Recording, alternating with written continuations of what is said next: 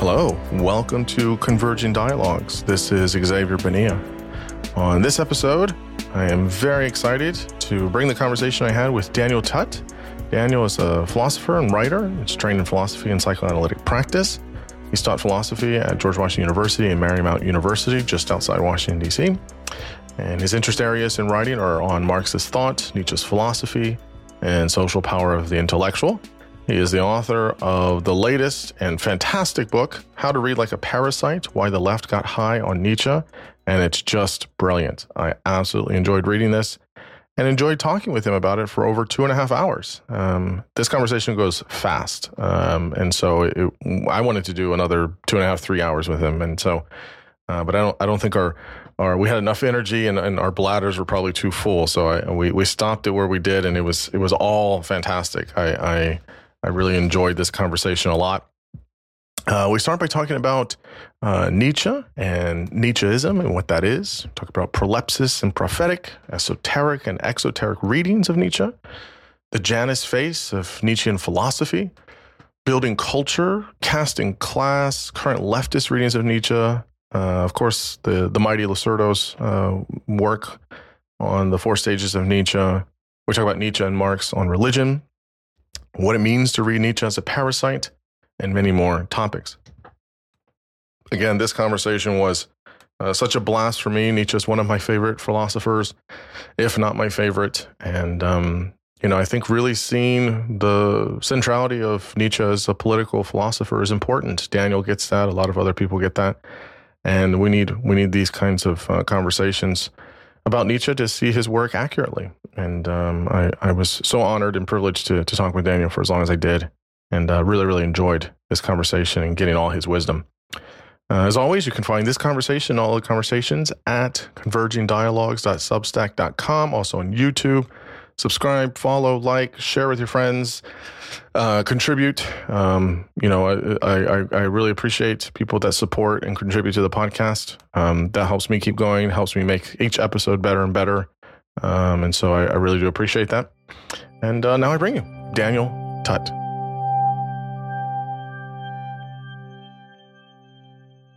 I'm here with Daniel Tutt. Daniel, thank you so much for coming on the podcast. I'm greatly looking forward to our conversation. Thanks for having me, Xavier. This is exciting. Yeah. I rarely get to speak to people so steeped in Nietzsche like yourself. Wow. So I'm looking forward, and thank you for reading my book. Of course. Yeah. Well, your book was fantastic. And I don't know how steeped I am. I like him. I read him. But I don't know. We'll see. Listeners can decide how much I know or I'm pretending to know. But yeah, I've read a lot of him and I enjoy him. So it's always nice to see people, thinking about him as well and writing on him honestly. So that's great.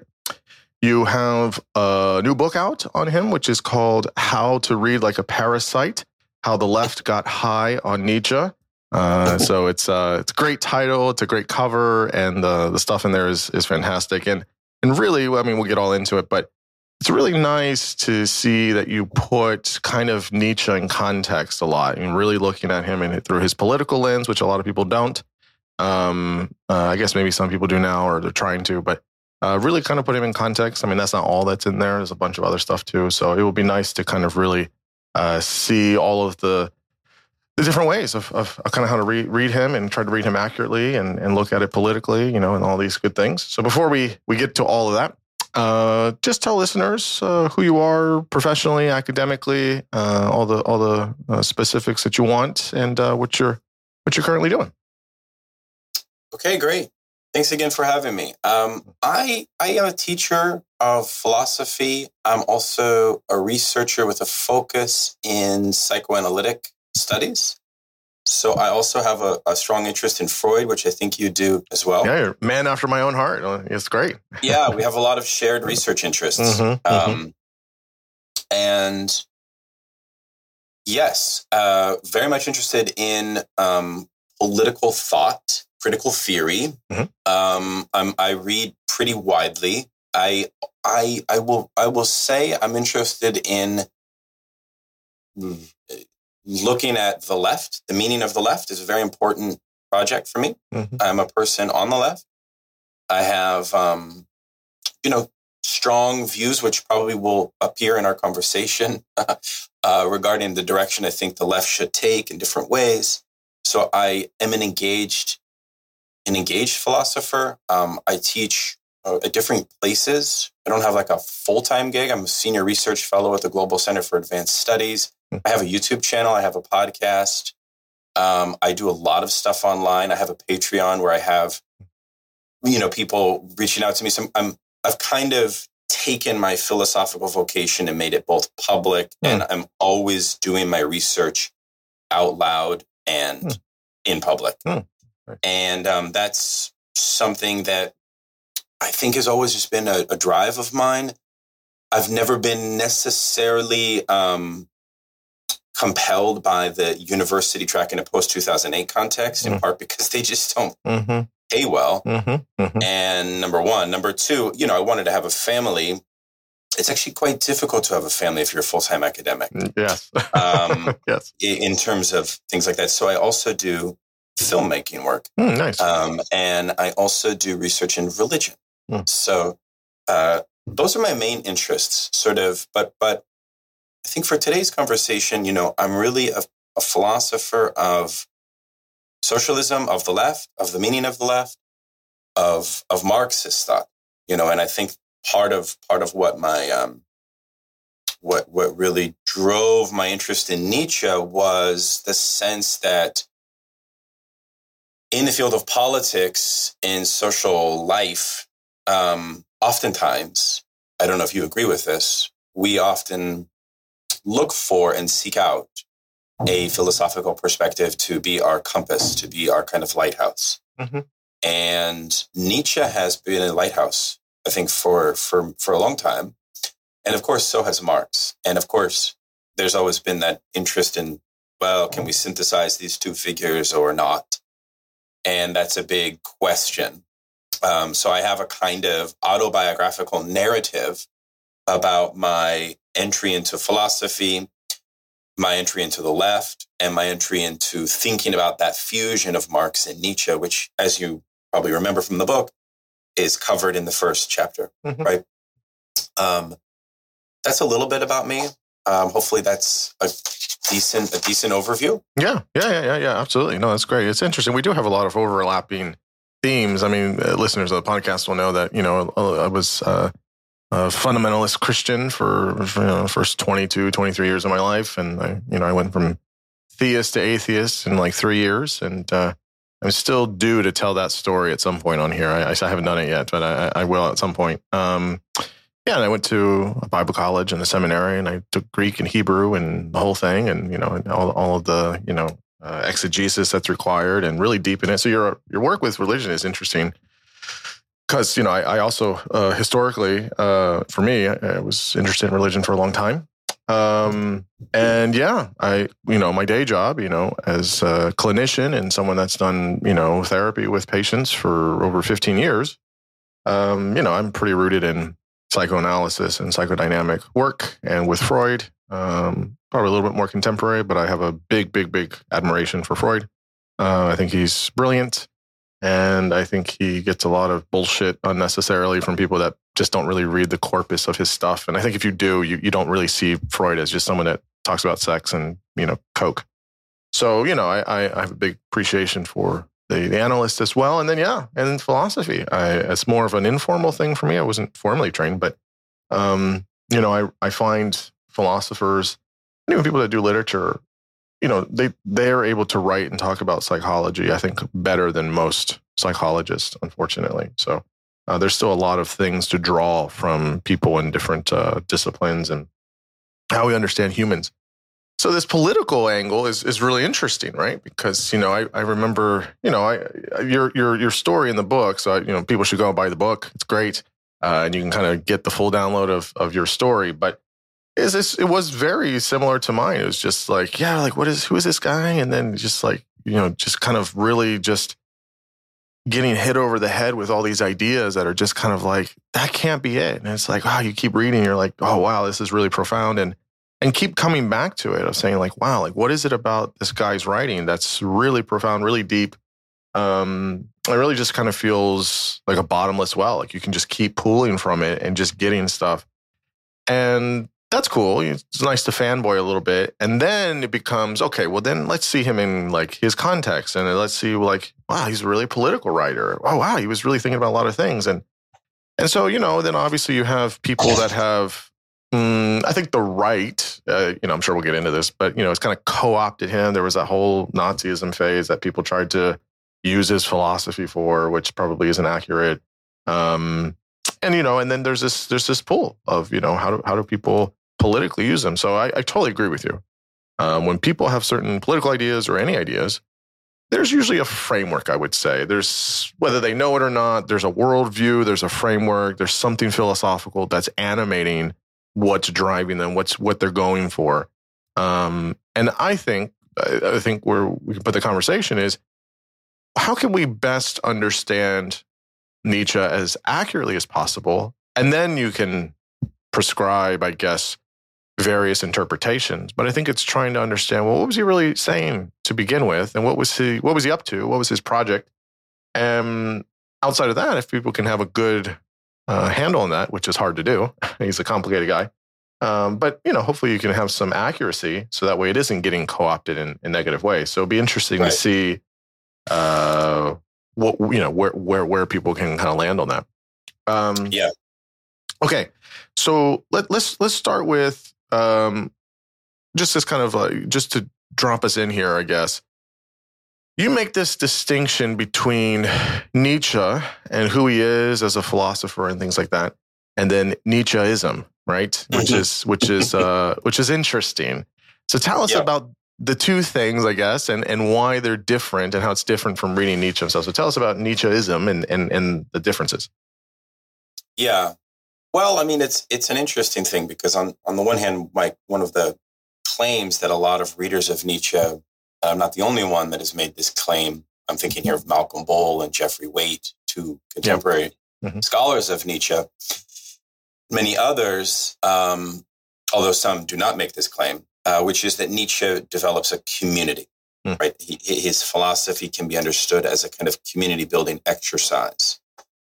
I like to think about that community building exercise in relationship to a kind of inverted Paulinian community, in the sense that for Nietzsche himself, he always wished to actually deny this notion of a community building project, while at the same time putting out numerous suggestions that this is exactly what's going on.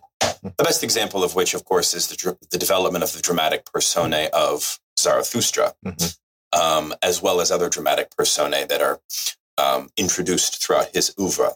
So there is a sense that Nietzsche is a proleptic writer, right? So he's a writer who is seeking to write in a mode of address which has a proleptic and a prophetic style. And anytime one uses prolepsis as a device, which is a device for laying down a scenario of a future state of becoming, a future state of existence, and inviting the reader to partake in that, right? It's not an exaggeration to say that Nietzsche used secular prophecy. I mean, in Leo Strauss's lectures on Nietzsche's Zarathustra, he says that precise thing. And of course, we know that Elizabeth Forster Nietzsche, at the time at which Nietzsche in his later declining years became basically catatonic, this notion of Nietzsche the Superman and Nietzsche the Prophet was definitely embellished. We know from Dmitry Safronov's new dissertation, which was recently published, that Nietzsche himself was very interested in bankrolling the Nietzschean project, right? So, but embedded within the text is both an esoteric and an exoteric strategy to sort of conceal that notion that what he's actually seeking is a community project. Now, one of the arguments, of course, that I think I make and that other Marxist readers of Nietzsche have made, such as Domenico Losurdo, and Georg Lukács, and others, is the idea that where Nietzsche developed the concept of being a community-building philosopher was a reaction to the burgeoning grassroots movements of egalitarian movements of his time in a post-1848, post-Paris Commune context across Europe. And this is actually why an early Nietzsche would experiment with naming his community the Free Spirits, which was a choice in distinction to the Free Thinkers. And the Free Thinkers were a particular egalitarian community formation. The Free Spirits were the opposite of that. They were to be more refined. They were to be more subtracted from the herd, from the masses, from massification. So I think this is true. I mean, of course, we can see that this strategy is apparent when we look at the way that Nietzsche would offer lectures, say, for example, his early lectures in the idea of education coincide with the birth of tragedy, right? One of his first systematic works. The birth of tragedy can definitely be understood as a kind of esoteric text, insofar as the agenda, the explicit modern political agenda is beneath the surface, right? It's beneath the surface. It's kind of a question mark whether he's referring to implicitly the communards that took over Paris when he's drawing the notion of the Saturnalia of barbarism that was open, right? So that's meant to be slightly left open for interpretation. But whereas in other, and this is why Heidegger did say once that the secret to Nietzsche is in his Nachlass and in his epistolary, right? Which was an admission that there is an esoteric and an exoteric dimension of Nietzsche. So therefore, you could say paradoxically that you only grasp the truth of the esoteric by digging into the epistolary, which means that Nietzsche, because of his mysterious quality and his mysterious community building agenda, can really only be understood by digging into the depths of his letters, by digging into the depths of his everyday life. I mean, this is why Georges Bataille, the great French Nietzschean, said, one does not understand Nietzsche unless they have become Nietzsche, right? Jeff Waite says the same thing in Nietzsche's Corpse. This is part of the reason, Xavier, why he is so alluring to us, because of the mystery, right? And the prophecy and this notion of an invitation to something. What are we being invited into? We don't know exactly. We don't know exactly. We want to figure it out. Part of the sad news for a true Nietzschean would be that if I were to say to you, let's say you're a true Nietzschean, let's say you have drinking the Kool-Aid and you're a part of the community, I were to say to you, well, look, I'm revealing all of this reactionary political proto-fascist agenda. And this, of course, since I know offline, you just finished reading The Aristocratic Rebel by Domenico Losurdo. Yeah, I have it here. It's a big boy. It is a big boy. It's big. That's kind of the effect of that text, right? And I think one of the objectives of my book is, like, somebody wrote a blurb from my book, Matthew McManus, where he said, look, this is the first book to seriously think about Nietzsche in a deeper way after Losurdo's intervention. And I think that that's the thing that's needed right now, because there is a sense in which what is Nietzsche when all of it is revealed, when it's all out on the table? And I think that Losurdo's effort represents, I don't want to jump ahead too much, but yes, to go back to your core question, I think that this is what I would say, is that he's this alluring figure because he, like Derrida, is I think a very interesting reader of Nietzsche. I think he's a kind of inadequate reader of Nietzsche. We can talk about that. Yeah, I would agree. Yeah, but he is somebody who took him serious. well, took him seriously, but played at certain levels, right? Kind of like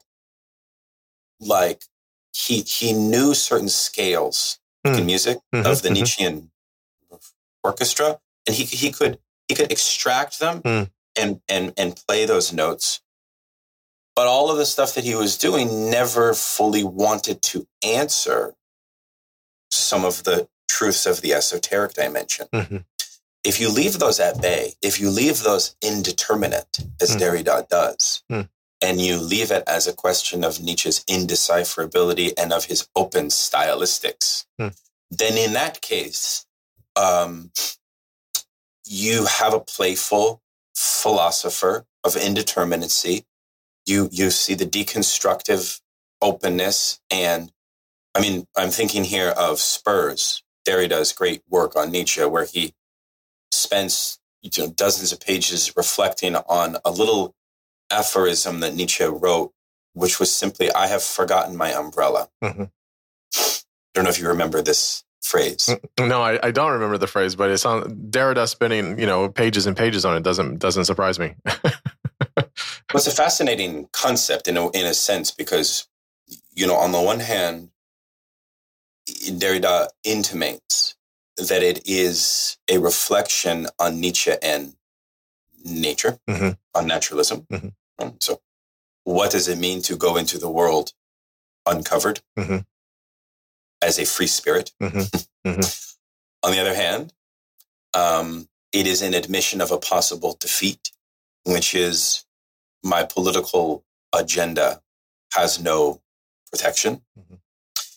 The forces of massification have won, in some sense. You see? Yeah. So there's all of these different ways to read just one little note. Yeah.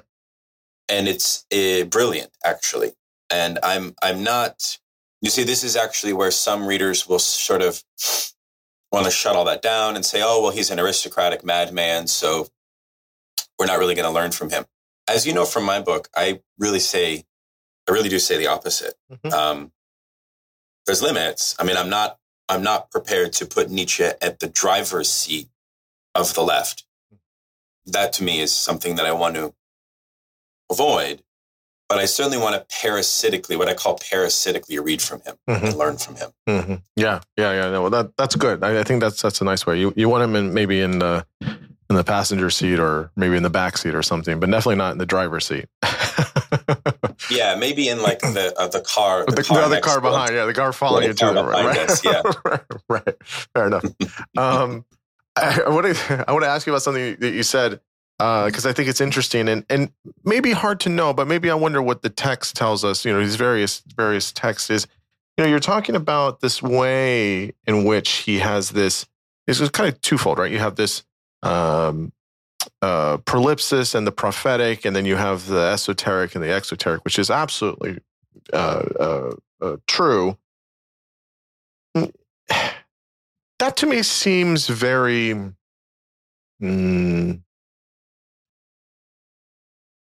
that seems very intentional for what he's trying to do. That's not an accident.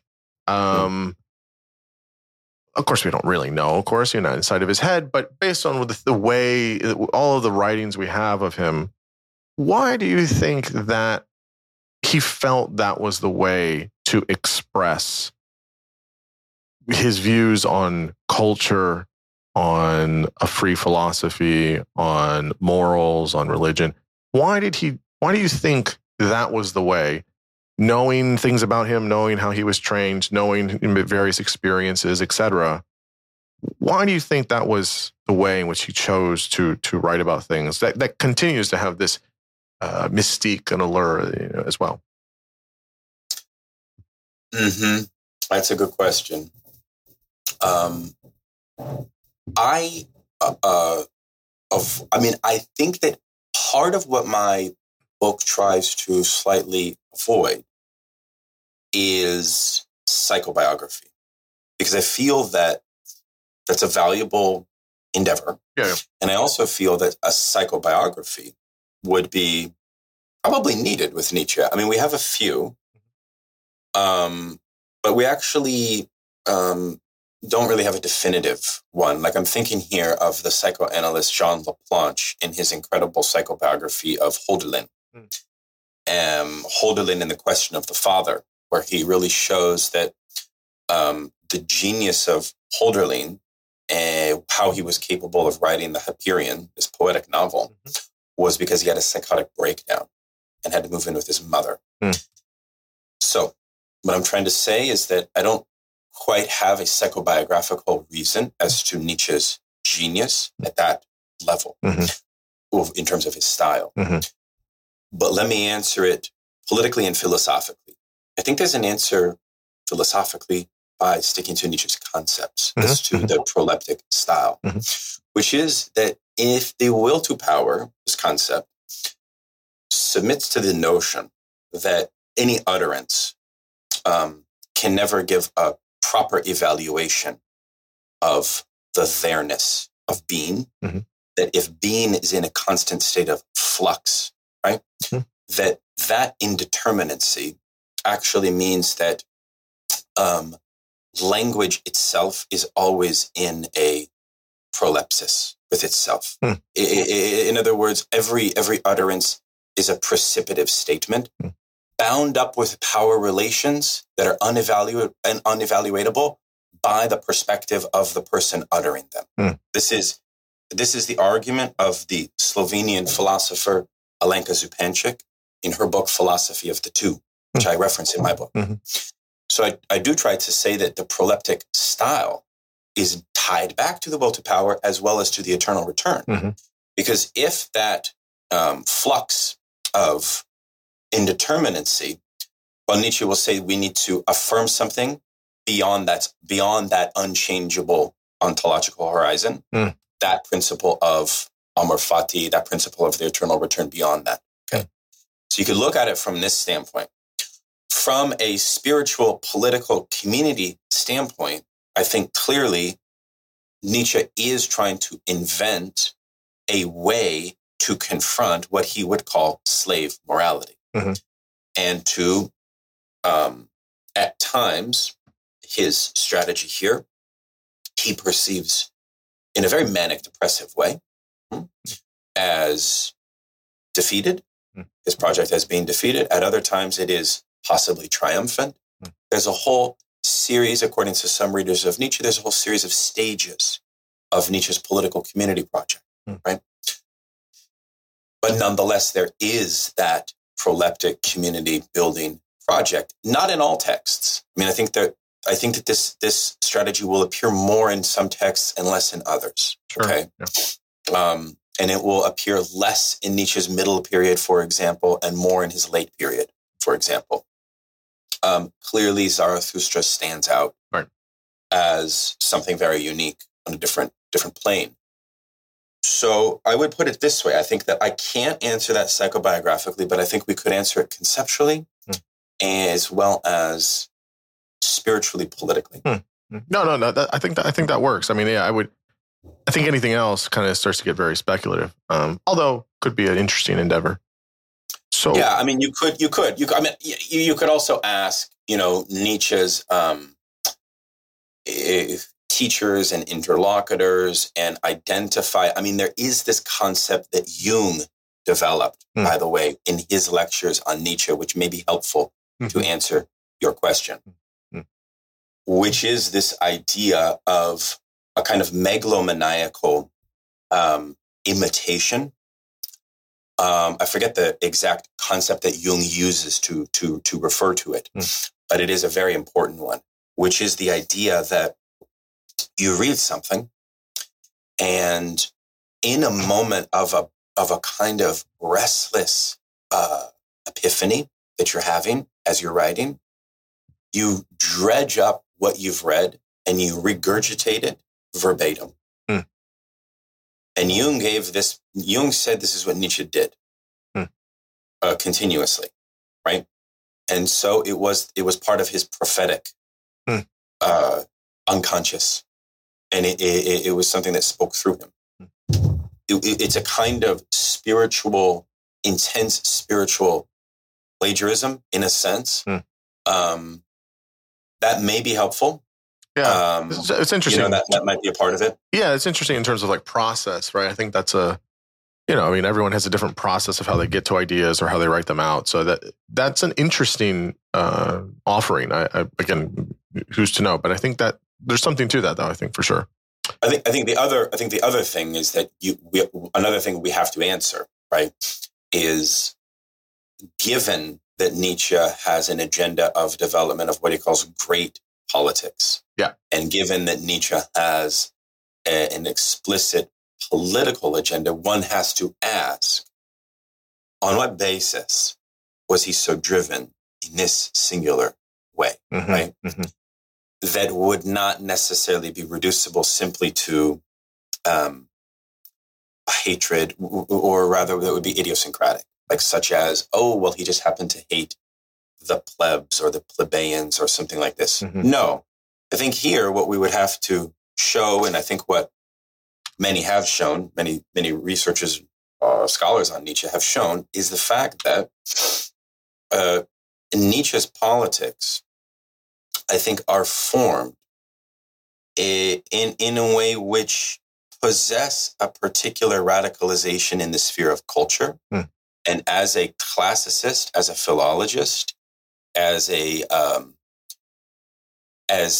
thinker who is concerned with what Losurdo calls establishing the metaphysics of genius, Nietzsche really did see egalitarian movements in his time as constituting a serious threat, not just to government or to the stability of the social order. No. But the point that Nietzsche makes is to the very physiology of man as such, right? Because keep in mind, slave morality is a physiological condition that has both this social and individual component. So I really think that Nietzsche's, because there's a whole other way that a lot of more liberal-leaning Nietzscheans will read what motivated Nietzsche, which is, of course, his sickness, right? In the new biography, for example, I Am Dynamite, this is a big focus. And I think what's interesting about that is the sense in which sickness, decadence, is something which has also a social function, which you don't see a lot of those folks bring out. Anyways, I'm going on a little thread there, but hopefully that. But I think your question is a sound one, which is the mystery of Nietzsche remains. We must be humble to know that the mystery will remain. We can't just sort of, look at it as a clean cut case. Here's his motivations. No, there's a lot of indeterminacy here. Yeah, no, I think that's right. And I think that sometimes for some people that can be frustrating or unresolved. I mean, I find it wonderful. I think it's great because it gives it a, not a timeless feel, but it gives it a kind of, it gives it always a kind of relevance, I guess you could say, which I think is important. I think for a lot of people to kind of grasp. So you've mentioned a bunch of times. So community building, culture. I want to get all into it.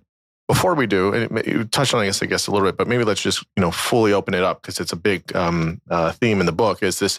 Tell us about the Janus-faced philosophy of Nietzsche. Let's tell us about that. That's a huge theme in your book. Explain to listeners what is the Janus face and why you see this in Nietzsche's philosophy. Right. Well, I mean, I think on the one hand, Nietzsche is a thinker of the two. In metaphysical terms, I think that Nietzsche, even at some point, says, "I come to split the world in two." Nietzsche has a notion that there are social and political preconditions for the development of great politics, which are the instantiation and the development of what he calls an ascending and a declining line of humanity. Those need to be located, diagnosed. This you could think of as the kind of political psychological art of the philosopher. If Socrates is literally sick, right, as a offshoot or an effect of his will to life, of his incapacity to harness a will to power, of the way that his use of the rationalist tradition actually creates a spiritual sickness, right? Mm-hmm. Well, that direction that philosophy could take has a certain through line that has a through line to the modern period. And there are avatars today amongst us mm-hmm. that could contaminate culture in this way. And so I perceive the two-ness of Nietzsche to be an embedded strategy at the core of the genealogical method itself, as developed in Genealogy of Morals and elsewhere. Mm. So that's one way that I see it. Okay. And the other way that I see this notion of a Janus face is in the balancing act of the exo and the esoteric dimensions of Nietzsche. Okay. And in those, what we find is a certain oscillation between different registers of voice and advice and induction into certain perspectives, certain suggestions that he gives to his readers. Here, especially, I'm talking about the more esoteric epistolary work of Nietzsche, the letters, the Nachlass, etc., the unpublished material, the fragments, mm-hmm. where what we really see, I think, in many cases, is the development of certain projects that are meant to prepare the reader for what it would take to enact the type of social vision, political vision that he is interested in. And it's at that point where a lot of Anglo-American Nietzscheans, a lot of academic Nietzscheans, actually, some of them actually say a funny thing, Xavier. They say, actually, we don't need to actually pay attention to any of Nietzsche's unpublished material. We only need to focus on what's published. But my point would be actually that we miss the fullness and the richness of the project. Mm-hmm. Whether we think that Nietzsche's project failed or succeeded mm-hmm. is kind of neither here nor there. Well, and also we do that with so many other thinkers as well. So it's not like it's unique to Nietzsche, right? We look at other thinkers in their miscellaneous writings all the time. We do this with Heidegger. We do this with Derrida. We do this with plenty of people. Yeah. So exactly. That's right. And I think that as a strategy, Nietzsche has this Janus face in the eso and the exoteric, which appears in texts. Lectures are going to have more an exoteric than more cryptic, poetic, aphoristic writing. The aphorism, as Deleuze and Derrida say, mm-hmm. in many cases is meant to be indeterminate and fundamentally open. And that's a beautiful thing about reading the aphorisms. Mm-hmm. So it implicitly has an esoteric dimension, which of course is not always political. But the esoteric dimension is the other face. And what we find in that other face is a fairly brutal political agenda, which has to be historically contextualized, I argue. Yeah. In what sense? Well, in the sense that Nietzsche's writing at a moment where Western civilization is undergoing some pretty profound changes. We have universal male suffrage. We have the ending of chattel slavery. We have the rise of communist movements. We have the rise of imperialism. We are only 15 years away from the First World War, which is, caused from these imperial conflicts. We have massive colonial expansion, right? It just so happens that all of those things kind of still exist in our world. But you see Nietzsche's writing at this moment. Mm-hmm. You see my point? Yeah. He's writing at this moment, and he's prophesying a world to come after great conflagration and great conflict, which he sees as inevitable, is going to happen. That's actually why when Nietzsche is resurrected and dusted off after the Second World War, it makes sense because he's already written so much of his prolepsis as almost like telegraphed to something beyond the wars. Mm-hmm. Literally. Yeah. It's not enough to just say, oh, Nietzsche predicted the wars. Mm-hmm. No. Mm-hmm. Not only did he predict the wars, he said his philosophy wouldn't start until after them. Mm. And that actually is true. Yeah. Okay? When Bertrand Russell assesses the Second World War from a philosophical standpoint, you know what he called it? He called it Nietzsche's War, right? When Walter Kaufmann was at Harvard University following the Second World War, the great translator of Nietzsche, he got in big debates with other German scholars there. And I'm not a German specialist myself, but I have read about this. And you know what their debate was? Their debate was, look, we just fought fascism. And part of that period of time, Nietzsche was seen as the philosopher of the fascists. Right. And you, Kaufman, now want to dust him off and, introduce us in this post-fascist so-called world. I'm not having it. But Kaufman won that debate, obviously. And he resurrected a different type of Nietzsche, right?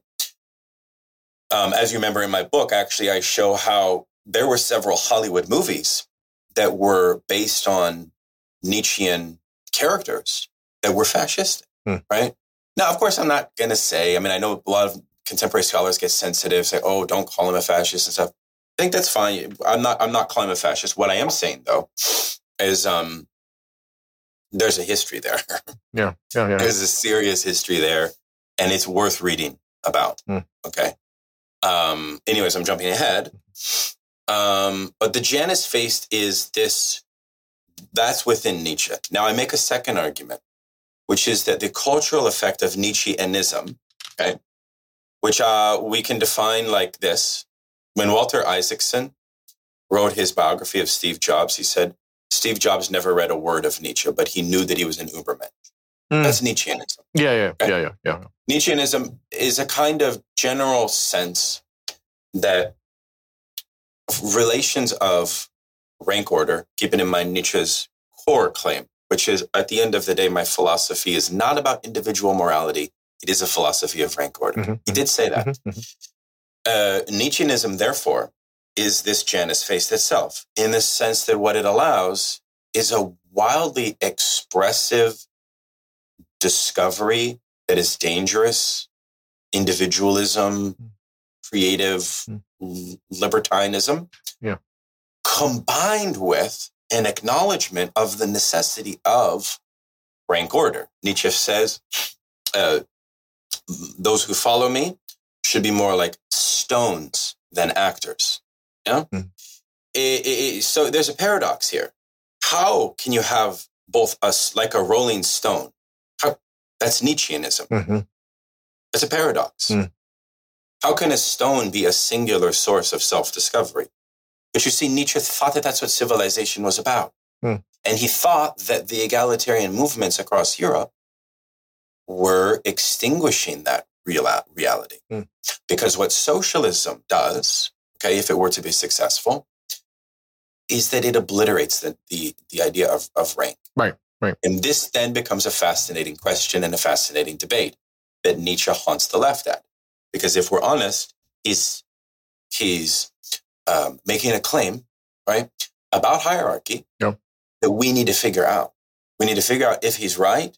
We need to figure out what society would look like without those hierarchies. We need to ask, are the hierarchies of our world just and true? That's another thing with Nietzsche and the left. A lot of people could say, well, Nietzsche argued that the hierarchies of capitalism were not just and true. And in fact, that's what slave morality partially is, which is there's a physiological imbalance due to a poor system of rank. So you see, Nietzsche gets on the inside. He gets on the inside of political communities. That's another argument that I make. That's another way to define Nietzscheanism. That's why Nietzscheanism is not just the right. It's not just the left. It's not just the center. Nietzscheanism is almost a kind of distinct methodology that can latch onto almost any political constellation. That's another way, a good way to think about it. It's just very interesting because there is a lot of paradoxes here. So let's land here, I guess, for a minute about he has this really interesting throughout all of his writings.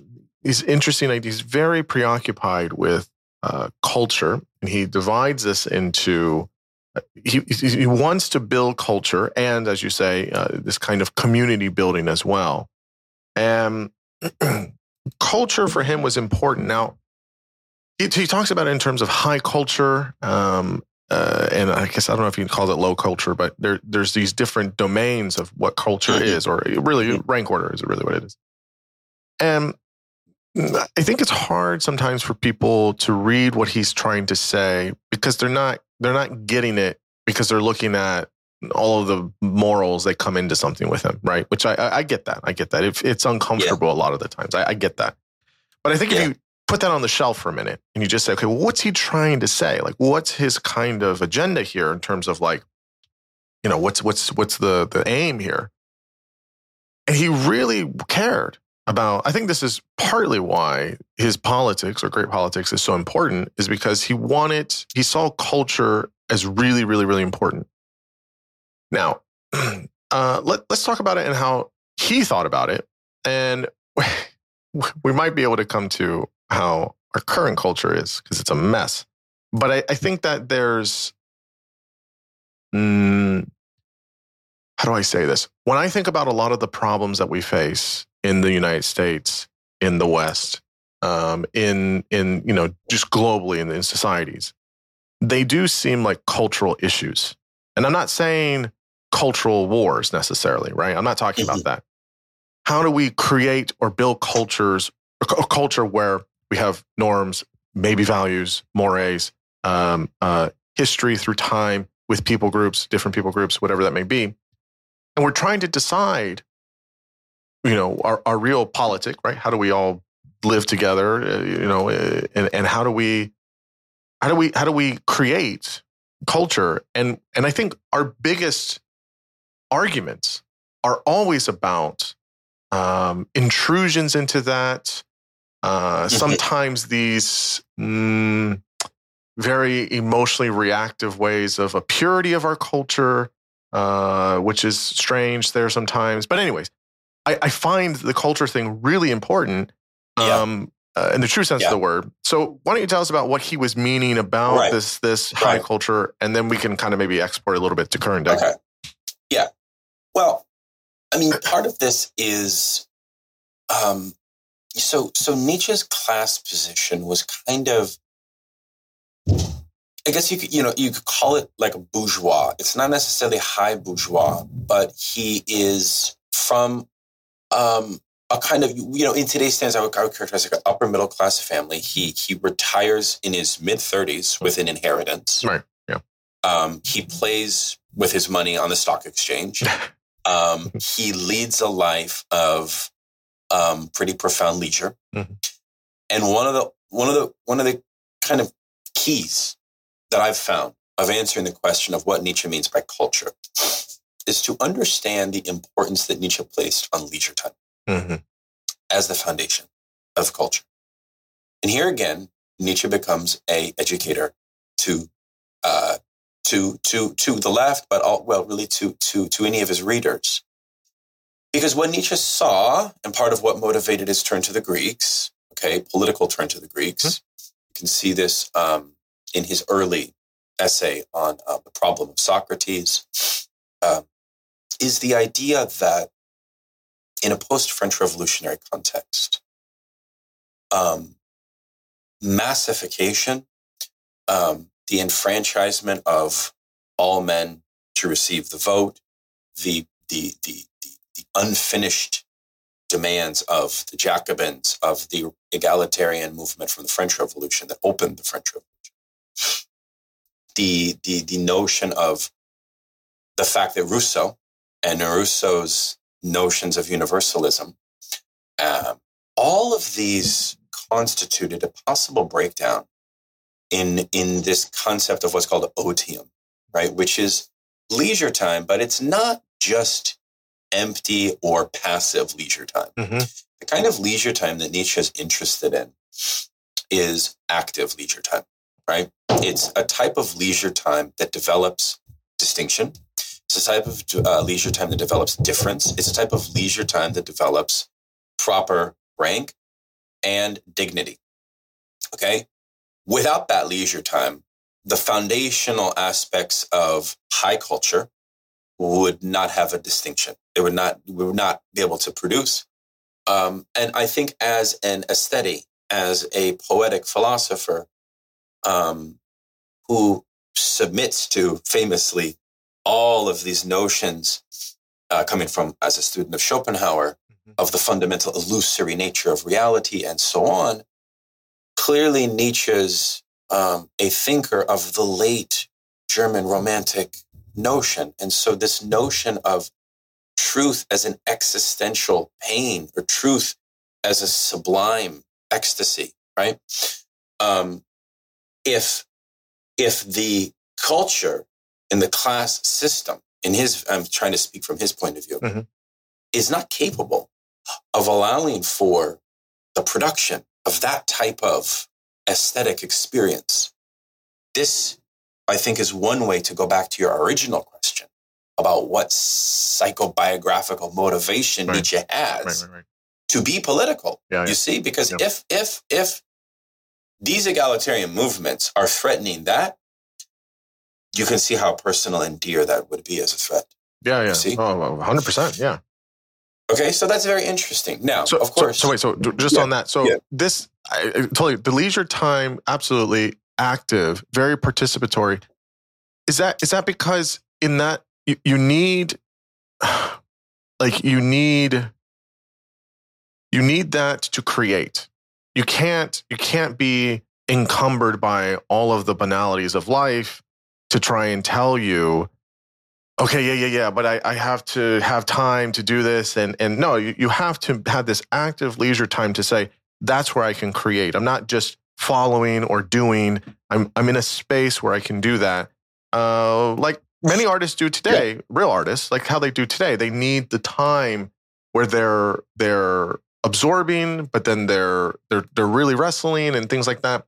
That's what's there for creation. And that creation or that time for creation is what is contributing most or should be contributing most for developing culture of the highest order.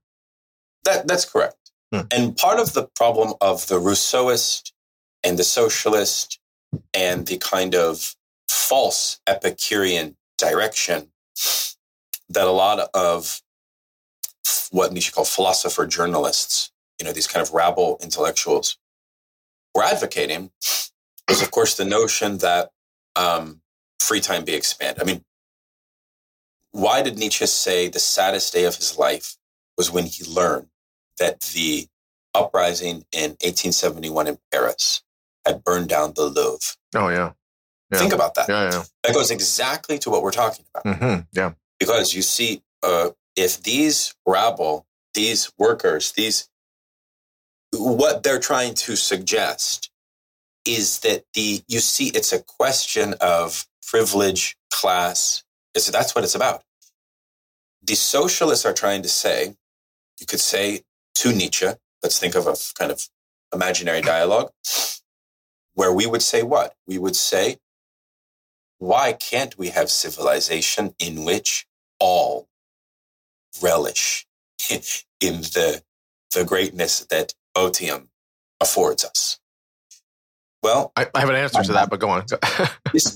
This goes back to Nietzsche's esoteric agenda itself. Why?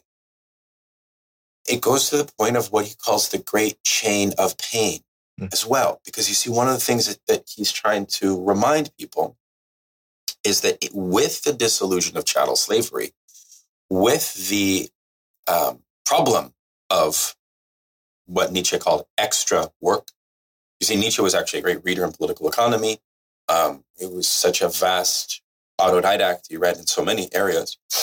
He saw capitalism as a problem of not being able to resolve the suffering condition of proletarians. There's another way why Nietzsche is very close to Marx. Of course, Marx and Nietzsche have completely different prescriptions about how to deal with the proletariat. But they both talk about it. Nietzsche called them the impossible class in gay science, right?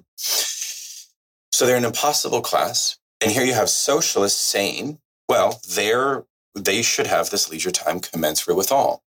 And Nietzsche's saying, no. That's not how the Greeks did it. The Greeks had a specific ranking system in which otium was reserved for a creative class. That goes back to the Janus phase, the split in society and the community building. You see, this is why Nietzsche is, to me, there's such a unity of Nietzsche, you see? And so, but nonetheless, I mean, look at how he assesses America. You know what he says about America? He says America is a civilization. One, it looks like the future, which is terrifying. And two, it has not been able to figure out how to introduce otium. He saw America as like too falsely equal in its commercial entrepreneurial spirit. And he said America is full of exhausted people. Right? He's very prophetic, isn't he? We are all exhausted.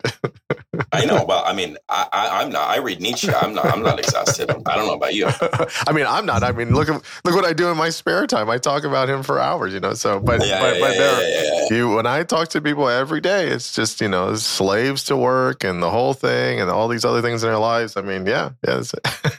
So, anyways, So, but he's pinpointing something about our civilization. And it's a correct point. But the prescription that he's offering, I think, could not be more wrong. And now I know that you had a thought on that. I wanted to invite you to. Yeah. So I think that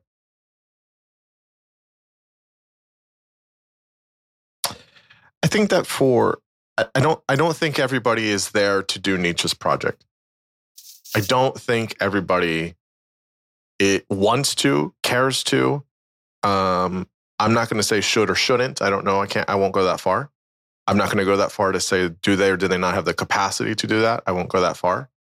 But I think a lot of people don't want to do this.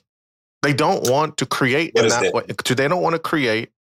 They don't want the time, the active leisure time to create and to contribute to culture. I think a lot of people, don't have that as a motivation for them. They have other motivations, and in that way, now, my caveat here is this: within the current framework, within the current system of how we see things, I don't think that's true.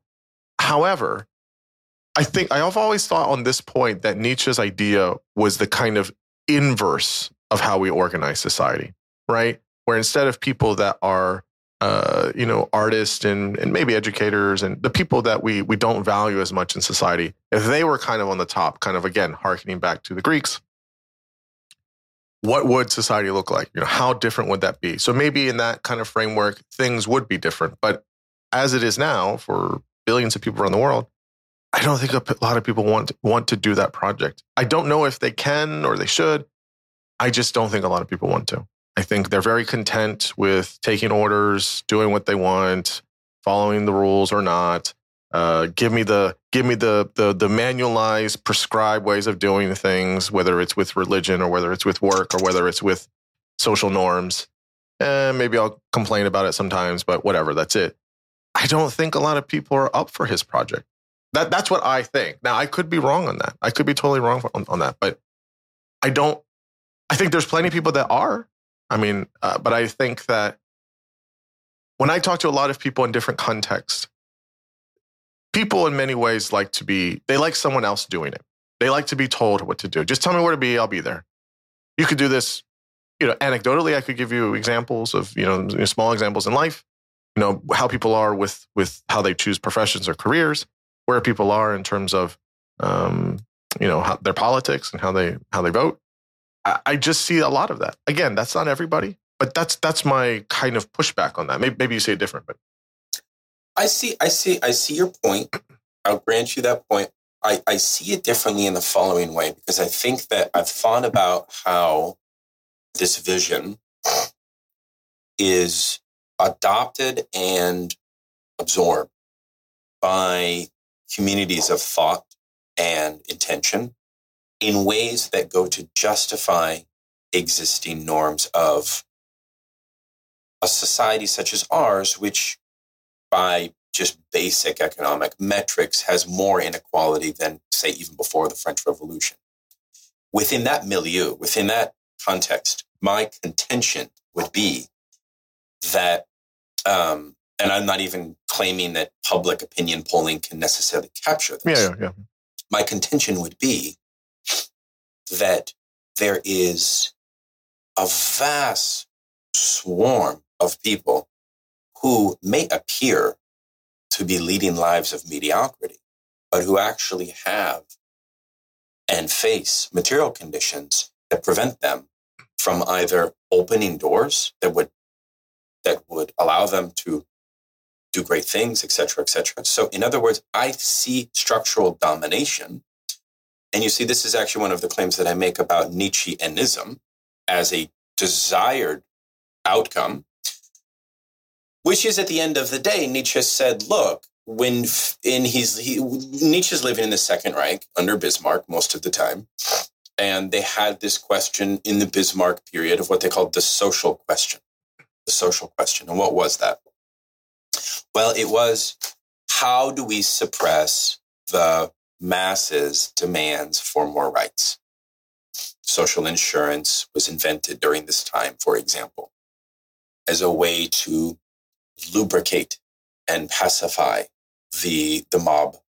And so it's a question of political epistemology. I consider Nietzsche one of the main domains that he operates, not the only, but one, is a political epistemologist. By that, I mean that he is also participating in the social question of his time, trying to answer how we keep vast majorities of people basically at bay, basically content. And part of what his problem with socialists is he's kind of saying, look, I don't really have a problem with poor people or with people leading lives of mediocrity. It kind of agrees with you. I have more of a problem with socialist intellectuals trying to tell them that they're not happy. You see my point? Because actually what Nietzsche is trying to say is that actually you socialists don't understand suffering and pain. Mm-hmm. And so that then becomes a real debate between Nietzsche and us. And this is why Nietzsche is has a pugilistic relationship to the left. Mm-hmm. And that's how I see him. Because, and that actually brings us back to a biographical point. Mm-hmm. Because I feel that if you're somebody that's grown up around people that you've witnessed being held back, being unhappy, having drug issues, number of problems, poverty, whatever have you, right? Maybe they're dealing with race issues. Maybe they're dealing with a number of things. That idea of, most of the masses are happy and content as things are.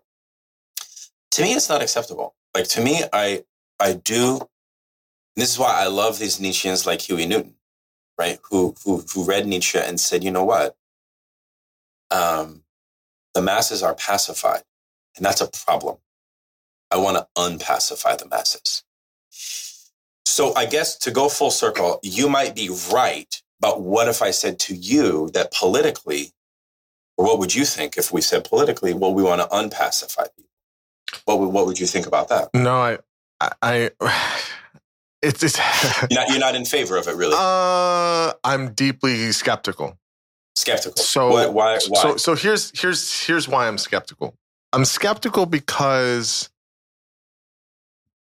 I certainly agree with you. I totally grant you that people, when they're in certain environments or they're in certain structures, that's what they know, right? And so you show them something they don't know.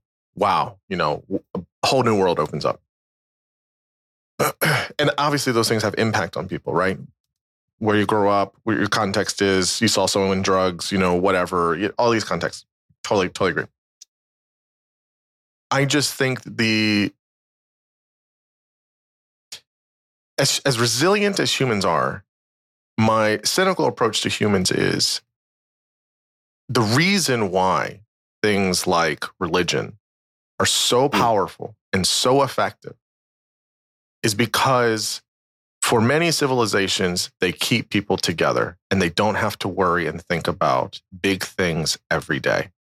And that's it. It's done for them. And this is why you have very smart, very logical, rational people believing absolutely fucking bonkers dogma from so many religions that are thousands of years old. Now, obviously, I'm not a religious person, right? And so, but I understand it. I understand it. All right. I understand the allure. I understand the comfortability. I understand, what was it that Freud said in the Discontents? That it's like, people of religion have like, it's like the biggest daddy issue or whatever it is. I can't remember at the moment, but yes, it's the all powerful father that takes care of everything, and he's got it together, right? It's that whole thing. I don't think if you take that away from the masses, look, I mean, some people will be great. I think some people are wanting that. They're like, yes, like, let's go. I think most people will be overwhelmed with angst and anxiety, and they will be overloaded. I think they will be overloaded. Yep. And look, this isn't my authoritarian kind of fascist thing where we need to keep all the masses at bay. And like, this is my kind of, I'm not saying I agree with it or I like it. I'm just saying in the reality, I just think there's a lot of people that they're like, look, I didn't sign up for that. I don't want to do that. Like, let's just keep things organized the way they are. Yeah, there's, shitty things about it, but I can't think about that. I don't want to think about that. I want to go. I want to do my things. I want to come home. I don't want to have to, this and that. That's not who I am. My approach to that is that enough people are like that. And if you take that away, this is maybe partly of, that whole thing of, when we've killed God and we don't have a structure anymore, there's chaos, right? That structure's gone. The shadow looms large, but I just don't, I don't say, I could be wrong, but my cynical view is I'm deeply skeptical and have 100,000 questions about it. You disagree? No, it's not that I disagree. It's that I think there's an element that we're not adding to the conversation, which is the element I would argue of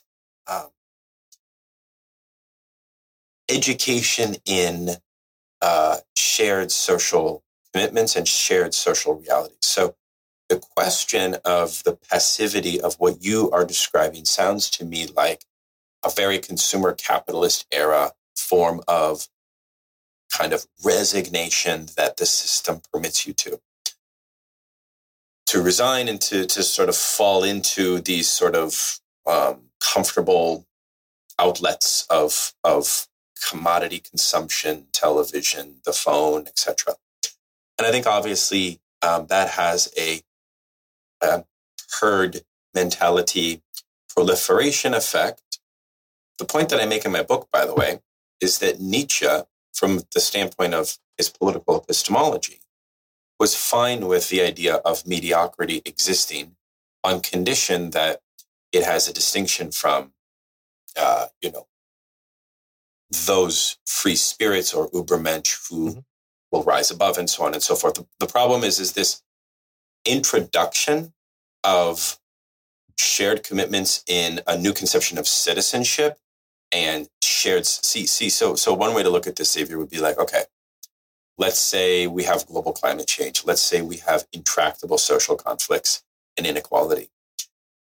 And actually the consciousness of the people needs to be mutated, touched, transformed, radicalized.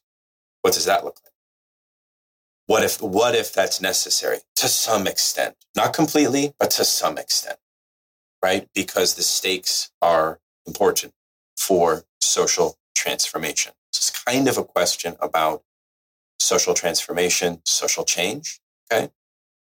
I'm not sure that the status quo, if we wish to change the status quo, you almost need to universalize Nietzscheanism, right? And then I'd finally say, and we can move to a different topic. I'd finally say this. I'd finally say, I am not confident that the majority of people really are content with their lot. I think actually there's probably a lot of anguish and discontent that people have with their current lot in life. And I think that that's a reflection of certain material economic realities. That would be my contention, but that's a whole other conversation. Yeah. No, I think deep down, I think you're right. I agree with your last point. I do agree with that. I think that's too many layers deep and people don't get there. So, okay. Right. Two things. So I think what you're saying, I think I understand it and I get it. I think if you had this kind of Nietzscheism kind of social wave of sorts globally, I think a few generations down the road, 50, 100 years, yeah. I think that's. I don't. If that did happen, yes, I think it could be that way, and I think it could be thriving and successful. Well, one of the other arguments that I make in the book is I rely on a wonderful sociologist who named Andreas Rekovits, who put forward a book called The Society of Singularities. And this is actually his argument, which is that, like it or not, we have a society that ideologically splits itself and its conception of class on the basis of an imminent winner and loser dichotomy, in which the winners are what he calls self-singularized individuals who have realized their highest brand potential. Okay? What that means is that they've had the kind of most fluid and singular self-realization vis-a-vis their job, their career, and so on. So in other words, the highest pinnacle of what it means to make it in society is to have a kind of non-contradictory brand, right? That your occupation is a full reflection of, like, where you could say almost like you become a stone in the rank.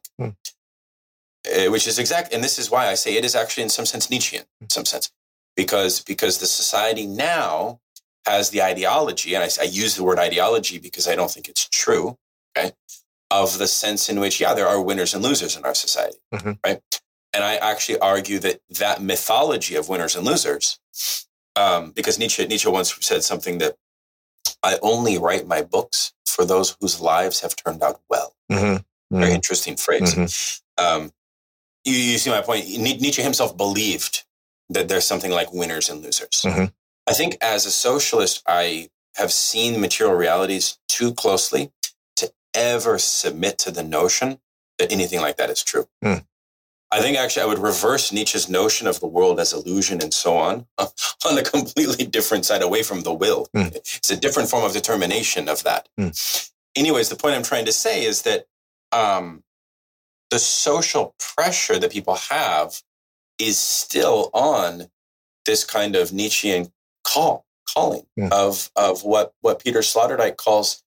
This is why Peter Sloterdijk calls Nietzsche the opening of the fifth gospel, which he calls the age of narcissism, in which Nietzsche's calling is what everyone now lives out. So you see, Sloterdijk gives a perfect definition of Nietzscheanism right there, which is you, Xavier, me, Daniel, we must fully realize ourselves completely on the market in full non-contradictory, self-singularized fashion, and do so in a dangerous way. That's why the market for Sloterdijk is good and competition is good, because it keeps that danger. It keeps that uncertainty. It keeps that contingency. So it's one way that we are Nietzsche's children, if you believe that line. Okay, and I think that there's some truth to that. Okay. I just want to say there was one point you mentioned about this kind of social kind of, people really do want that and they could get on board.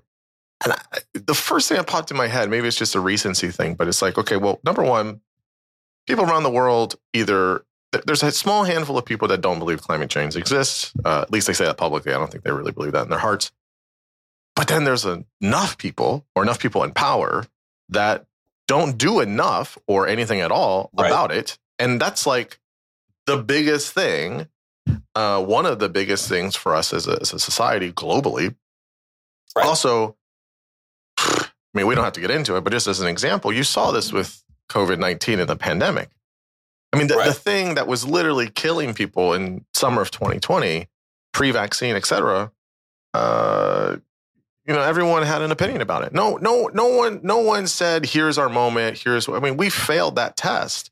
These are small things in the big picture. You start talking about culture and you start talking about how do we do these things.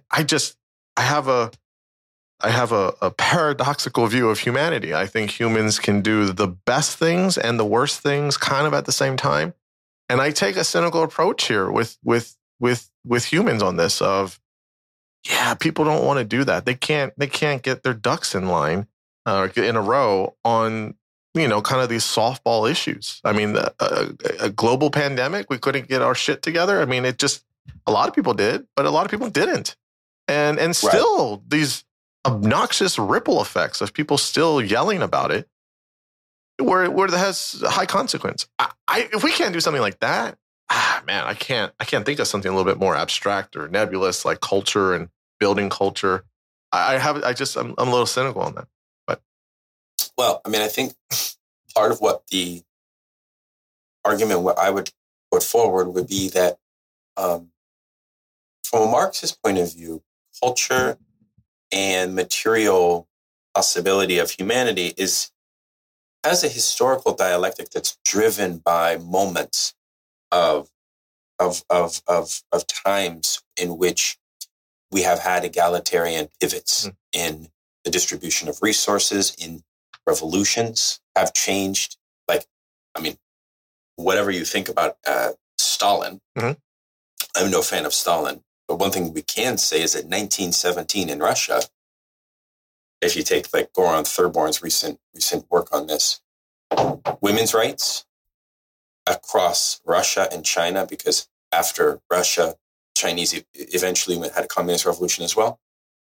They basically abolished the peasantry and they enfranchised women more quickly than Europe had ever done, right? And so there's moments in which humanity can accelerate towards more positive equality-based ends. And I think one of the arguments I would furthermore make is that capitalism is a society based on a particular form of individualism that's anti-collectivist, which really keeps a very tense hierarchical form. It's a paradoxical hierarchy that keeps that animistic separation, that agonistic separation rather, in place. Yeah. And so social change, social cooperation is not really meant to function well in our society by design.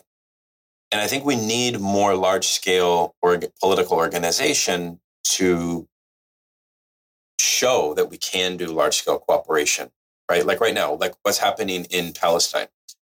The fact that just two countries are allowing for the continuation of this violence when the whole world, the vast majority of the world wants it just to stop. And I'm not even making any claim about Israel or Palestine. I'm just talking about, okay, 7,000 children have been killed. Can we stop that? We can't even stop that, right? Why not? You know what I mean? So there's I agree with you, but I don't want to go down the rabbit's hole because, it's interesting. We are a big motif of Nietzsche was, of course, to redefine pessimism after Schopenhauer, to return to Nietzsche.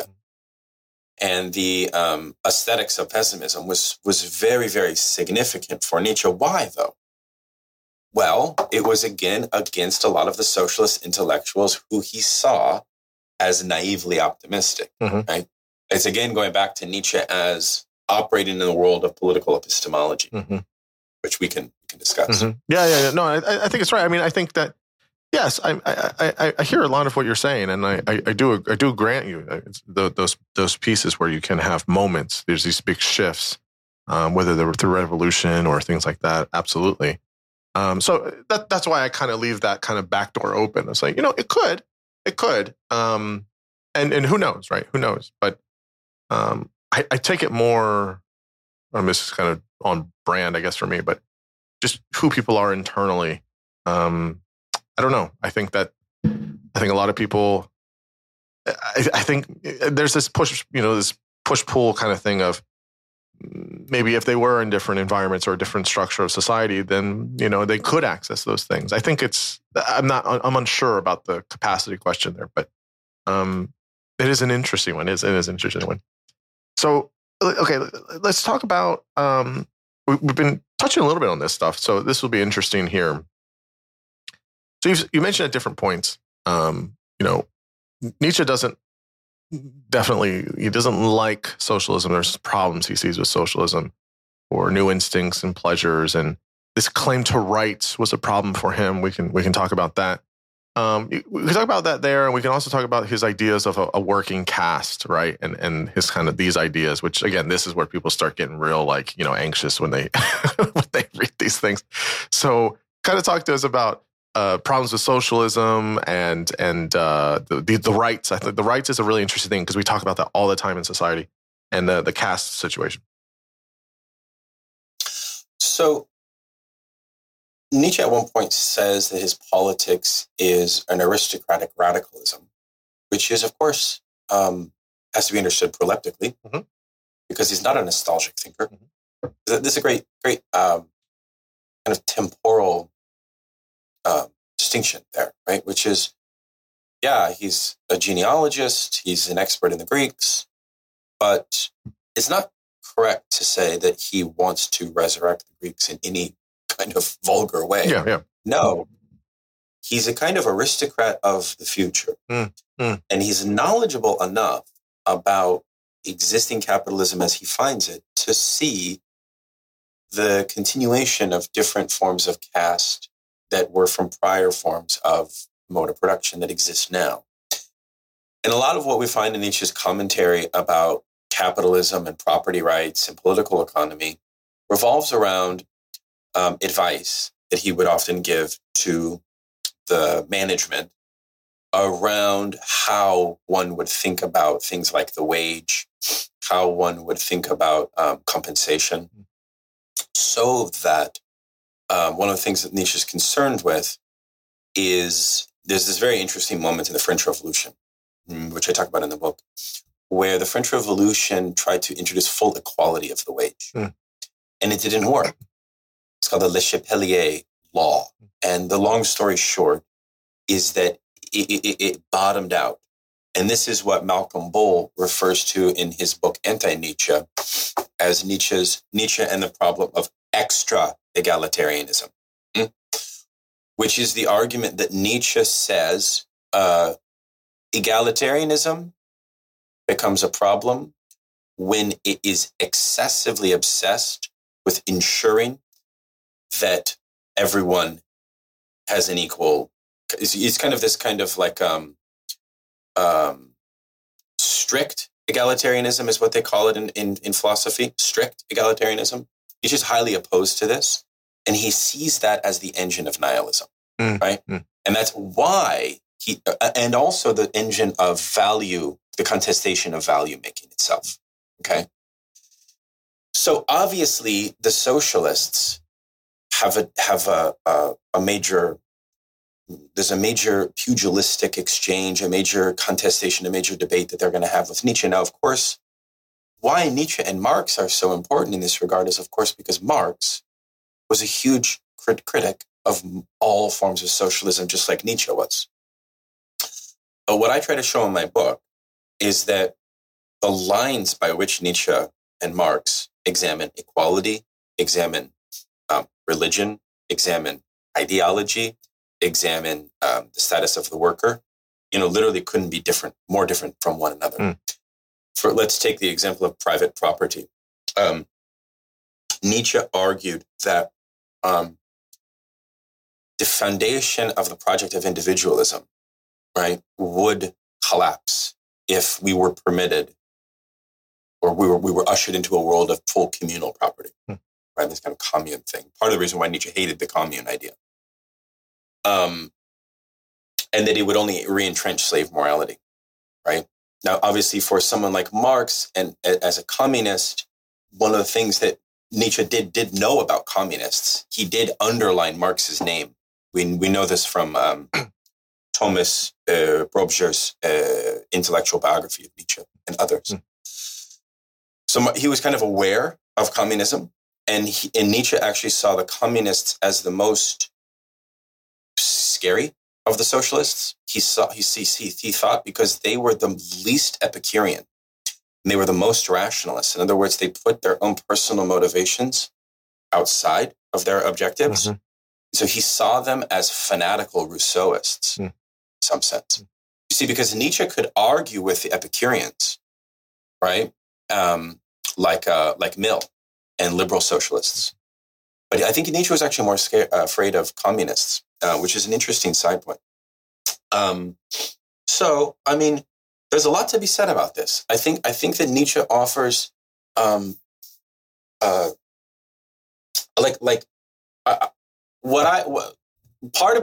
of this has to do with the fact that you have to situate your perspective when you are reading Nietzsche as it pertains to where you fall on a number of these issues. If you are a socialist, if you are an anarchist, if you are a liberal, if you are, let's say, a kind of apolitical person, maybe more spiritual, you're coming at Nietzsche, these questions maybe are going to be more in the background for you. My book is really written with a particular audience in mind. I have a left audience in mind, right? And I have a sense, a premonition that Nietzsche has duped a lot of people in this domain, and that we have kind of, in some cases, absorbed some of his positions here when they are, in fact, quite antithetical, I think, ultimately to socialist principles. So I don't know if you're I don't mean to be speaking like a language only to socialists and to shut that down, but that is a part of my thing, which is Nietzsche and the left.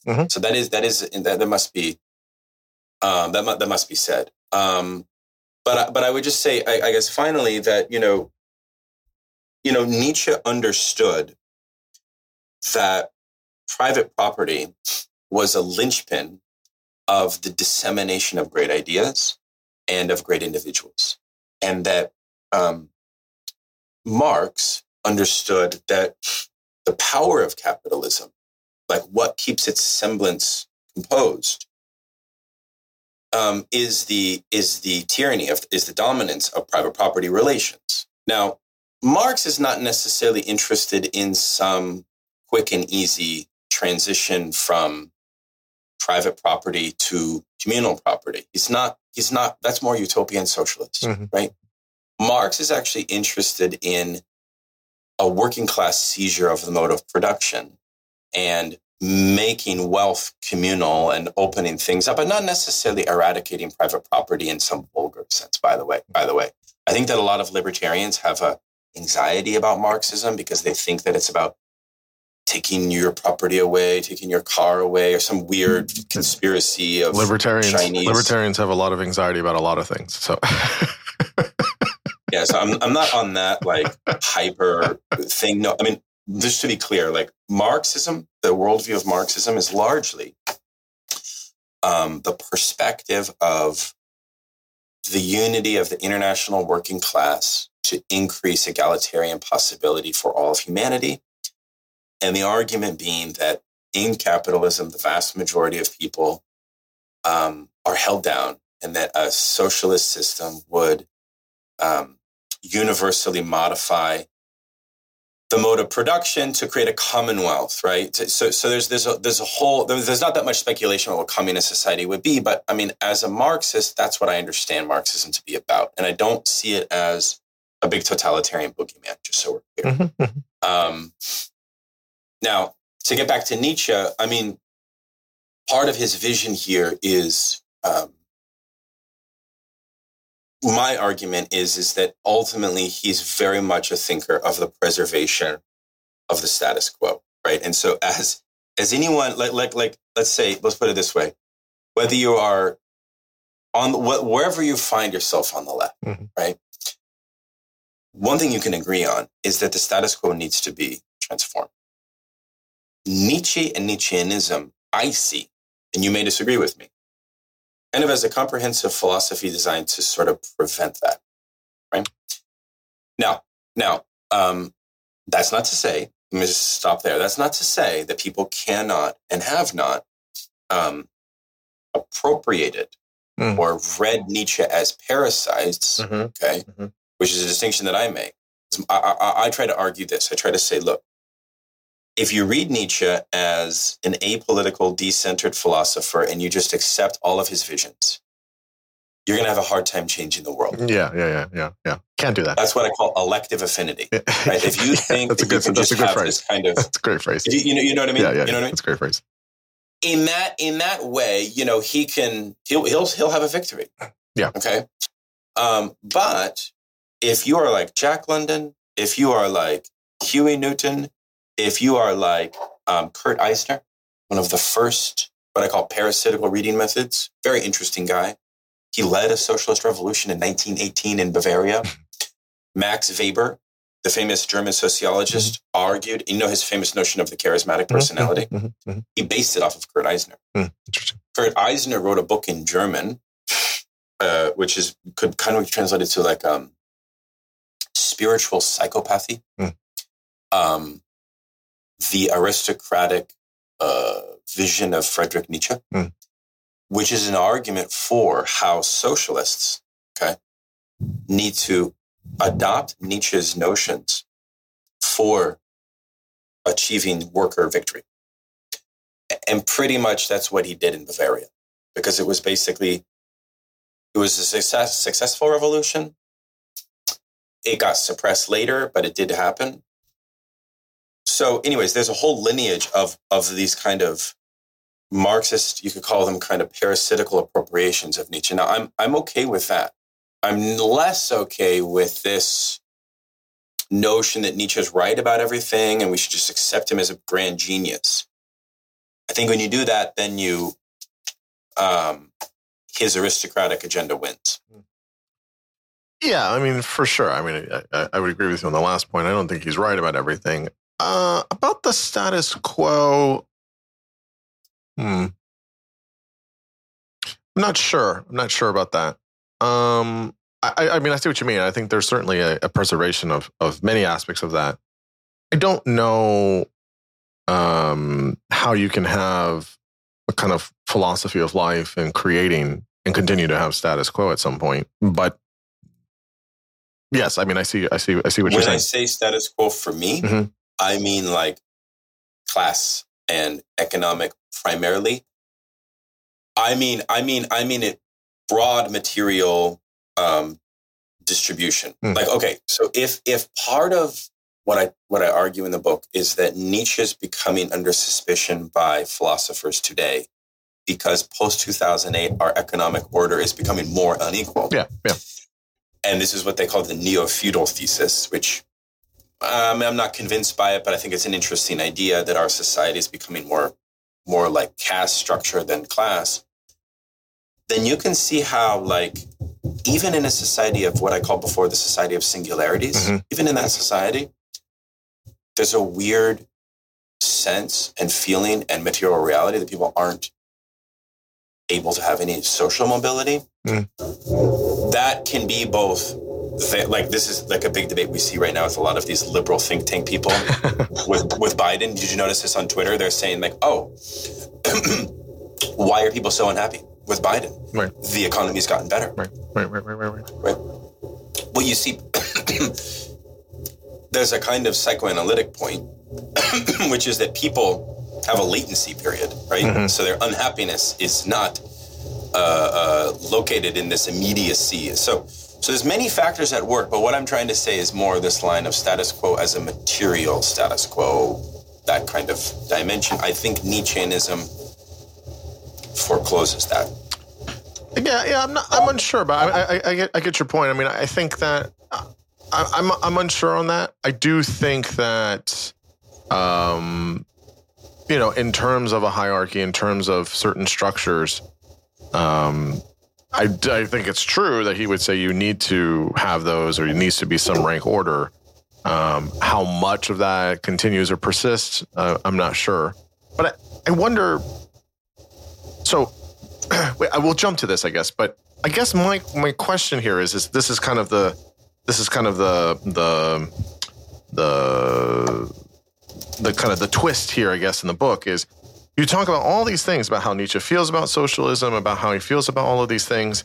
But then the whole parasitic reading of it is, but yeah, we gotta take that and learn from it. And there's a kind of twist there in the book. So if you're proposing some of those ideas on the left, but you're saying, obviously, if you read him, he's not for that. How do you accurately use or interpret some of the things Nietzsche says, in that kind of, I guess you could say far left or, socialist, or Marxist kind of approach then? How would you be able to use the ideas from Nietzsche?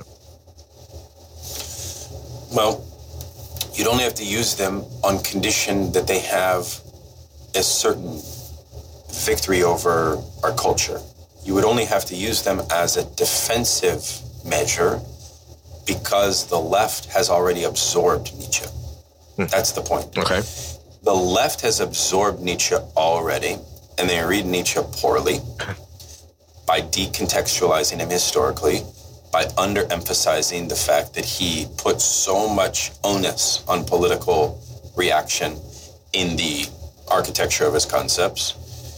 So, in that sense, the left, in many different, and here when I say the left, I mean like theorists on the left, philosophers of the left, we can name them. That's how.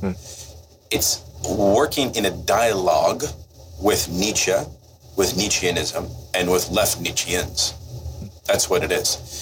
It's not so much saying that Nietzsche himself has something objectively sound to say, let's use it.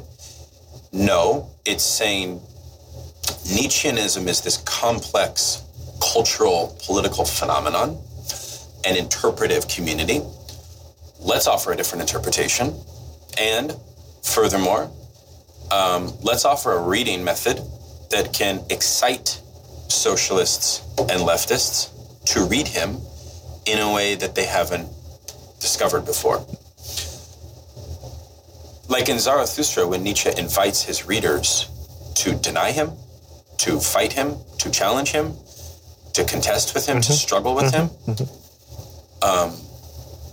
Well, when I first read Walter Kaufmann, I never really struggled with Nietzsche. I didn't struggle with Nietzsche until I started to read these Marxist interpretations that were really pointing out the agenda. And that's when I really benefited, because I'm like, oh my gosh, it's kind of like coming full circle to somebody a thinker that you really used to admire. You still kind of admire him, but now you raise to a challenge because you see this diametric opposition of worldview that you have with him. And you're not going to laugh him off as like, oh, he's just an aristocratic. No, because you can't laugh him off because he's had a certain victory on our culture. He's had a victory on the left. So it's not so much like Nietzsche said something X, let's learn from it. It's more like Nietzsche's this embedded feature. Where does it appear? How are we reading him? And how might we, because I mean, my method of parasite is obviously the psychoanalytic idea of working through. I argue that a lot of these different interpretations don't really care to work through. They kind of just take him as a genius and keep it there. I do think that we need to sort of work through and transcend him, right? So that would be my answer to that, right? I hope that kind of clarifies. Yeah. No, absolutely. So one of the folks that we've mentioned, and we haven't talked about him, and we don't have to spend a lot of time on him, but he's as we mentioned in the beginning, he's got a big book. I mean, this book is massive. I mean, I know he passed a couple years ago, but Lacerda he wrote. And this thing's like almost 1,100 pages. It took me a couple of months to get through it. I'm referencing Nietzsche, the Aristocratic Rebel, Intellectual Biography and Critical Balance Sheet. It's great.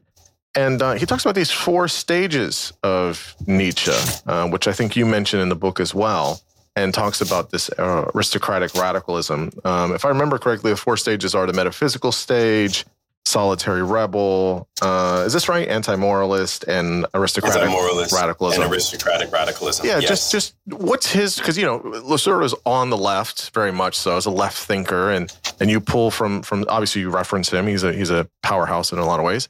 But talk about these 4 stages of how he's seen Nietzsche and what your thoughts are on that reading.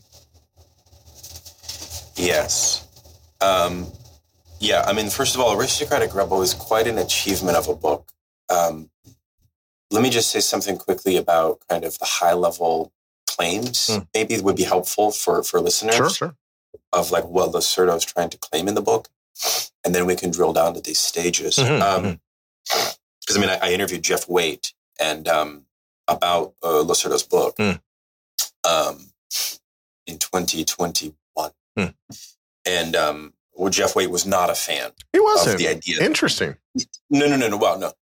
He liked the book in many ways, okay. But he was not a fan of the notion that Nietzsche has distinct stages.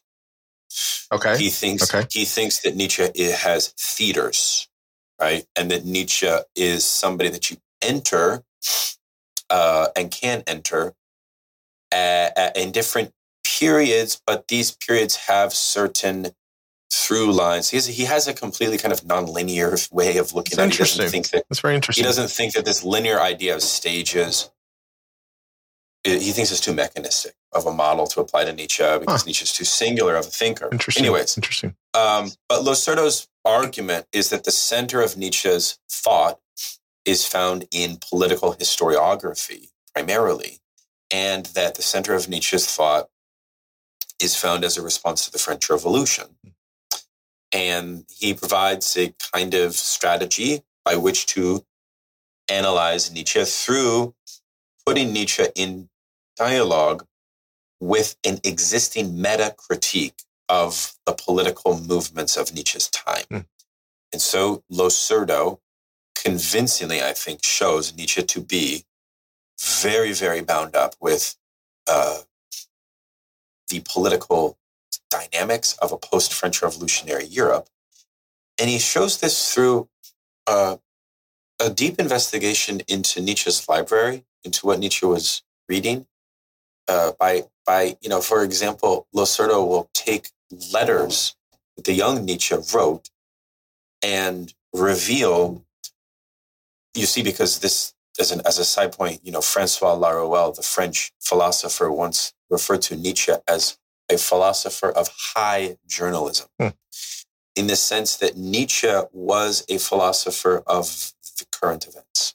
And I think that this whole notion of Nietzsche's stages also have to be periodized in relationship to the unfolding of political events in his time. So the first thing we're shown is that the birth of tragedy has to be understood in the context of Nietzsche's conscription into the Franco-Prussian War, even though he didn't fight in the war, and that the background of the Paris Commune, which was almost a response to that. So literally why socialism is so important is partially because French had a burgeoning, Germany was the center after 1848 of the workers' movement. It was a huge deal, way bigger than it is, say, now. Germany was also occupied culturally by the Napoleonic regime, and Nietzsche lived in the wake of that. And therefore, this Rousseauist, egalitarian French spirit always bothered him a lot. So in his early phase, Nietzsche flirted with a type of romantic German nationalism, according to Loserdo. There's another thing that Loserdo brings out is that Nietzsche has a certain implicit connection to existing liberal traditions.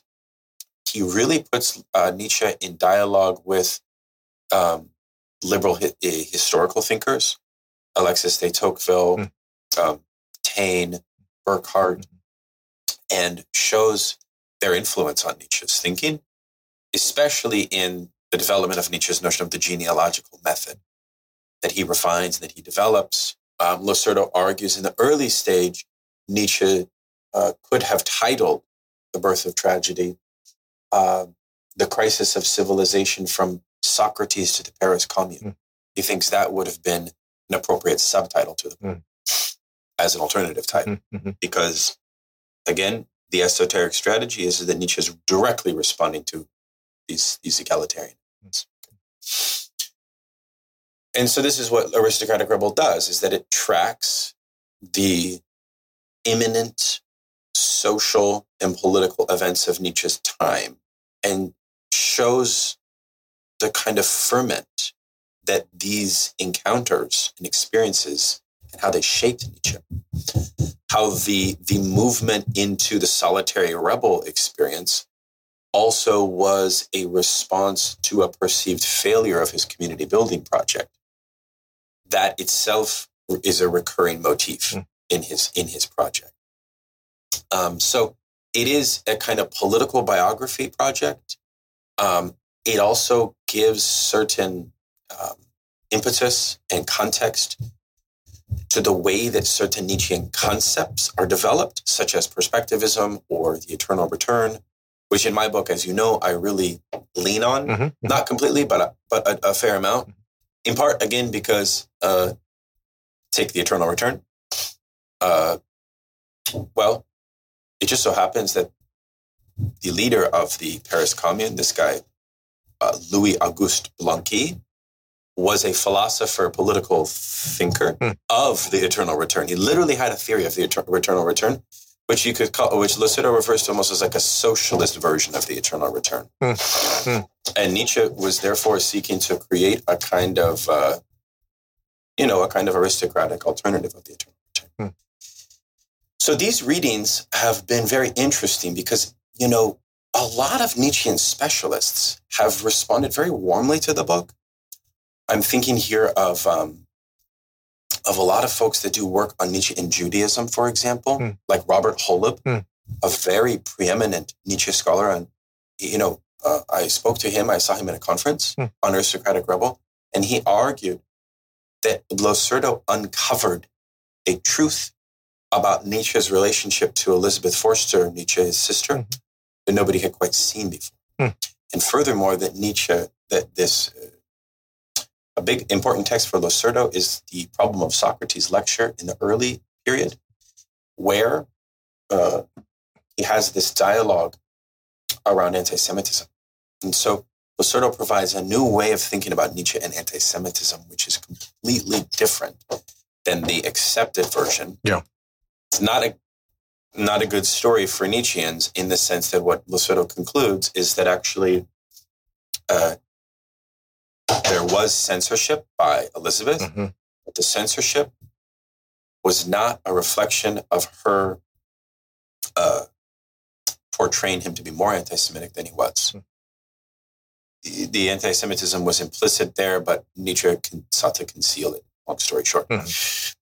So a lot is revealed in this text. A lot is revealed. There's much to be said about it. I'll be very curious to see how you found it. I mean, I think, again, I agree with Waite. I'm not too convinced by the stages.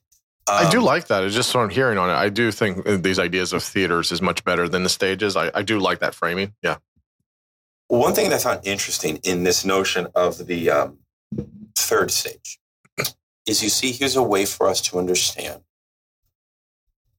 Nietzsche experiences the Second Reich ascend to the pacification of the anti-socialist laws and the pacification of the workers' struggle. And this is what allows Nietzsche to create what Losurdo calls a Dionysian theodicy of happiness. So the early birth of tragedy pessimism mutates and changes into an affirmation, into an amor fati. And that's a really interesting way of thinking about the imminent political context of the liberal order that Nietzsche is now able to affirm as a kind of natural order. And this is a big thing, in a sense, because it goes back to this question of the status quo in Nietzsche, which is, in a sense, what Losurdo says is that Nietzsche kind of experienced a moment in the Second Reich at which the social problem had become solved in some sense. So he's able to be there. But then the final stage is this kind of, is where I think the prolepsis and the futural and the prophetic really becomes refined. at which point it's more about this community to come, you know.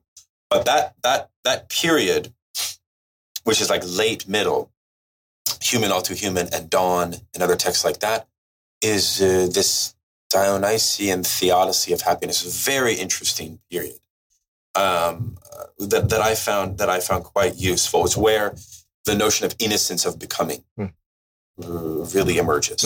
By the way, so there's so much there. Of course, in the conclusion, the appendices of Aristocratic Rebel, we are introduced to a reading method that Lacerda refers to as hermeneutics of innocence. And he throws all of the left Nietzscheans under the bus to some extent. I mean, I happen to very much agree with his basic point. You know, which is basically that, you know, in my language, you can uncover a lot of truths about the esoteric dimension of Nietzsche through this political reading. And when you do that, a lot of like pieces of the puzzle coalesce. And I feel like that's sobering. That definitely de-intensifies the mystery of Nietzsche. But if you are a person of the left and you're committed to this kind of egalitarian tradition, which I think many people are, you know, that then means something different. You know, Nietzsche means something different. You know what I mean? And I do think that you can kind of read Kaufman, right? You can read Kaufman's translations and miss that. I think that's true. Absolutely. I mean, I think most people agree, and maybe he mentions it as well, is, you know, Kaufman's just super outdated. I mean, it's just really I think it was fine at the beginning for English, but I think it's just really antiquated at this point. I mean, it just really is. Yeah. I mean, you know, it's still, I mean, you can still gain a lot from it, but I think a fuller picture in revealing all of these darker aspects, you know, these is more authentic. Yeah. You know?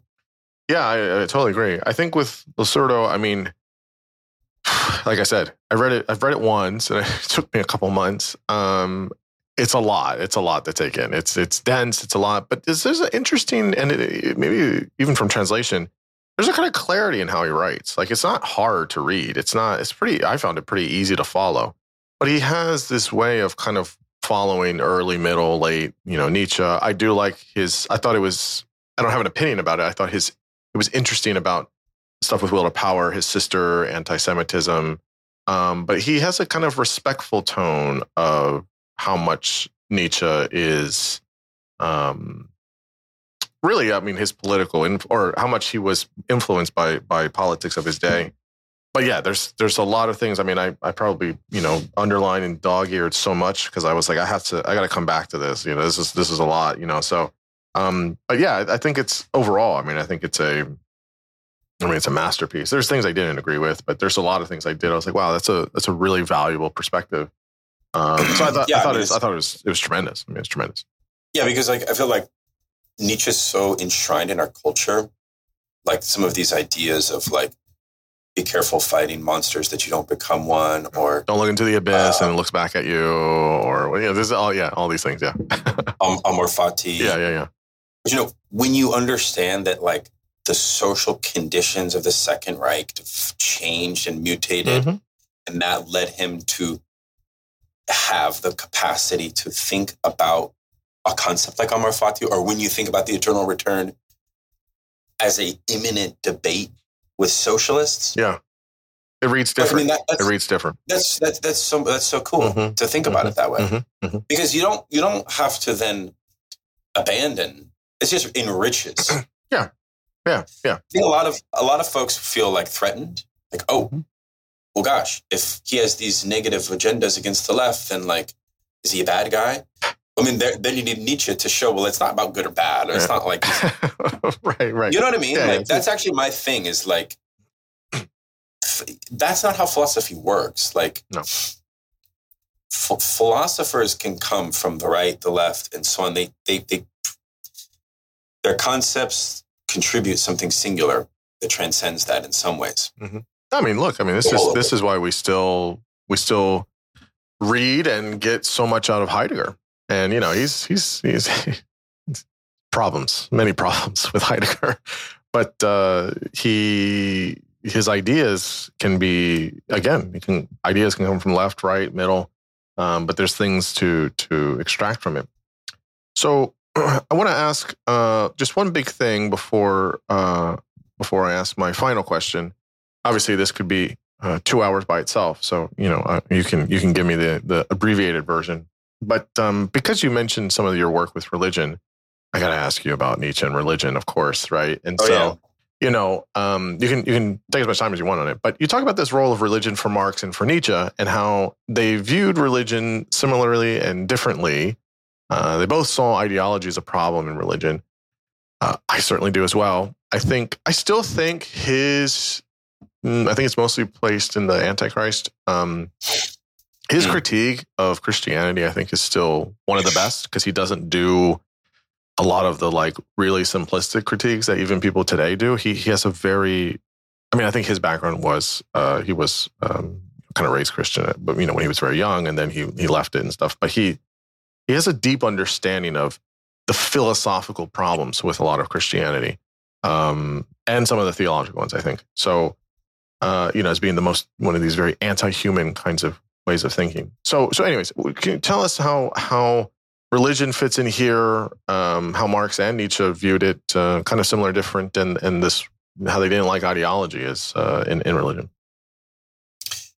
Yeah, I have an argument here in which there's a certain paradox because Marx and Nietzsche have a seeming coalescence, a seeming unity on so many different social and political issues, and religion is one of them. Mm-hmm. And I show that, in a sense, both saw religion as a kind of opium of the masses, to use Marx. Mm-hmm. In other words, both saw religion as a kind of illusory community that put forward a kind of mystified universalism. And that concealed, and by opium of the masses, what that was meant is that it conceals pain that exists in society. Right? It gives some kind of alleviation to that pain, right? And you know, we already touched upon this notion that in Nietzsche's view, part of what massification post-French Revolution was doing, spread of democracy and so on, was that humanity was losing touch with discipline and pain, and so there were actually aspects of Christianity historically that understood how the institution of religion could not be an opium, but could actually be a engine for rank and order and discipline and so on. And the truth is, I get into this in my conversation with Pascal and Nietzsche. And I really see that Pascal and Nietzsche are very close to one another as religious thinkers. Nietzsche has some comments about the way that the version of Catholicism that Pascal followed, Jansenism, which was the version of Catholicism that believed in predestination, which was very hierarchical as well. He said that the effect of that discipline and ranking gave Pascal a beautiful face. So Nietzsche has this notion that egalitarian Christianity is an engine of degeneration and sickness, spiritual sickness. And so, but you see, Marx offers a complete 180 of that, which is the idea that what's concealed in Christianity is the material universal, right? Is the fact that it's not adequate to think of universalism only at the level of spirit, but we also need to transubstantiate that into a social project. And so Marx kind of reads this as in line with the Enlightenment, but the radical Enlightenment, the Spinozistic Enlightenment that Marx is trying to in line with. And so the two could not be more different there. And I think that Nietzsche's critique of Christianity goes back to this idea. And I'm not sure. See, part of the problem here, Xavier, is that in today's day and age, I make a claim in the latter parts of my book that, you know, and I'm not going to blame this on Nietzsche because we live in Nietzsche's world, but not this much. I actually don't see modern liberal institutions as institutions that are necessarily in favor of radical equality. And in fact, I think that humanity has kind of lost touch with the desire and the meaning of equality. But that's not to say that it shouldn't be reintroduced. And that's not to say that reintroducing it would be medicinal, positive, and healing, as opposed to what Nietzsche. So you see, it's at this point where I am confident to declare that Nietzsche becomes an enemy at this level for me, because there's a question about equality. And I think that it becomes a debate. You could say it like this, even from a physiological standpoint, which is what Nietzsche is very attentive to as a kind of psychologist. Is a social order which is introduced to more and more spread and introduction of forms of equality a healthier social order? That's a whole open debate that Nietzsche would encourage us to have. It's a kind of contentious thing. And I would argue that Nietzsche's critique of Christianity in its egalitarian aspects, and I want to hear what you think. I'm not convinced of it. I'm not convinced that it produces the kind of problems that he diagnoses. I'm more convinced of Marx's critique, which is that it leaves us in a kind of partial equality, and it therefore leaves us kind of frustrated. And it gives us one metaphor that Marx uses is it puts flowers on our chains, but it doesn't take off the chains. It doesn't abolish the chains. That's the problem with religion, right? It's a beautiful flowers on chains, but the chains stay. You see, so and Nietzsche didn't want to abolish the chains. Okay, so, well, maybe you could say through will and through determination, force, so on, some can abolish the chains. But I'm not sure that that's really what the tradition of rationalism and the Enlightenment that I believe in is really after at the end of the day. I think we have a better form of human freedom than that available. Let me just clarify. You're saying that the difference there is that with egalitarianism, you're saying that Christianity, at least how Nietzsche is seeing it, is that Christianity is trying to offer some type of egalitarianism. Is that about right? Or the opposite? So he's saying two things. One is Christianity is becoming that way, and it is leading to the degeneration of its former. You see, there were aspects of the Christian church that were, like, for example, Nietzsche praises the bourgeois church in its imperial engagements in China during the Opium Wars. There are aspects of the contemporary church that he praises, but very few.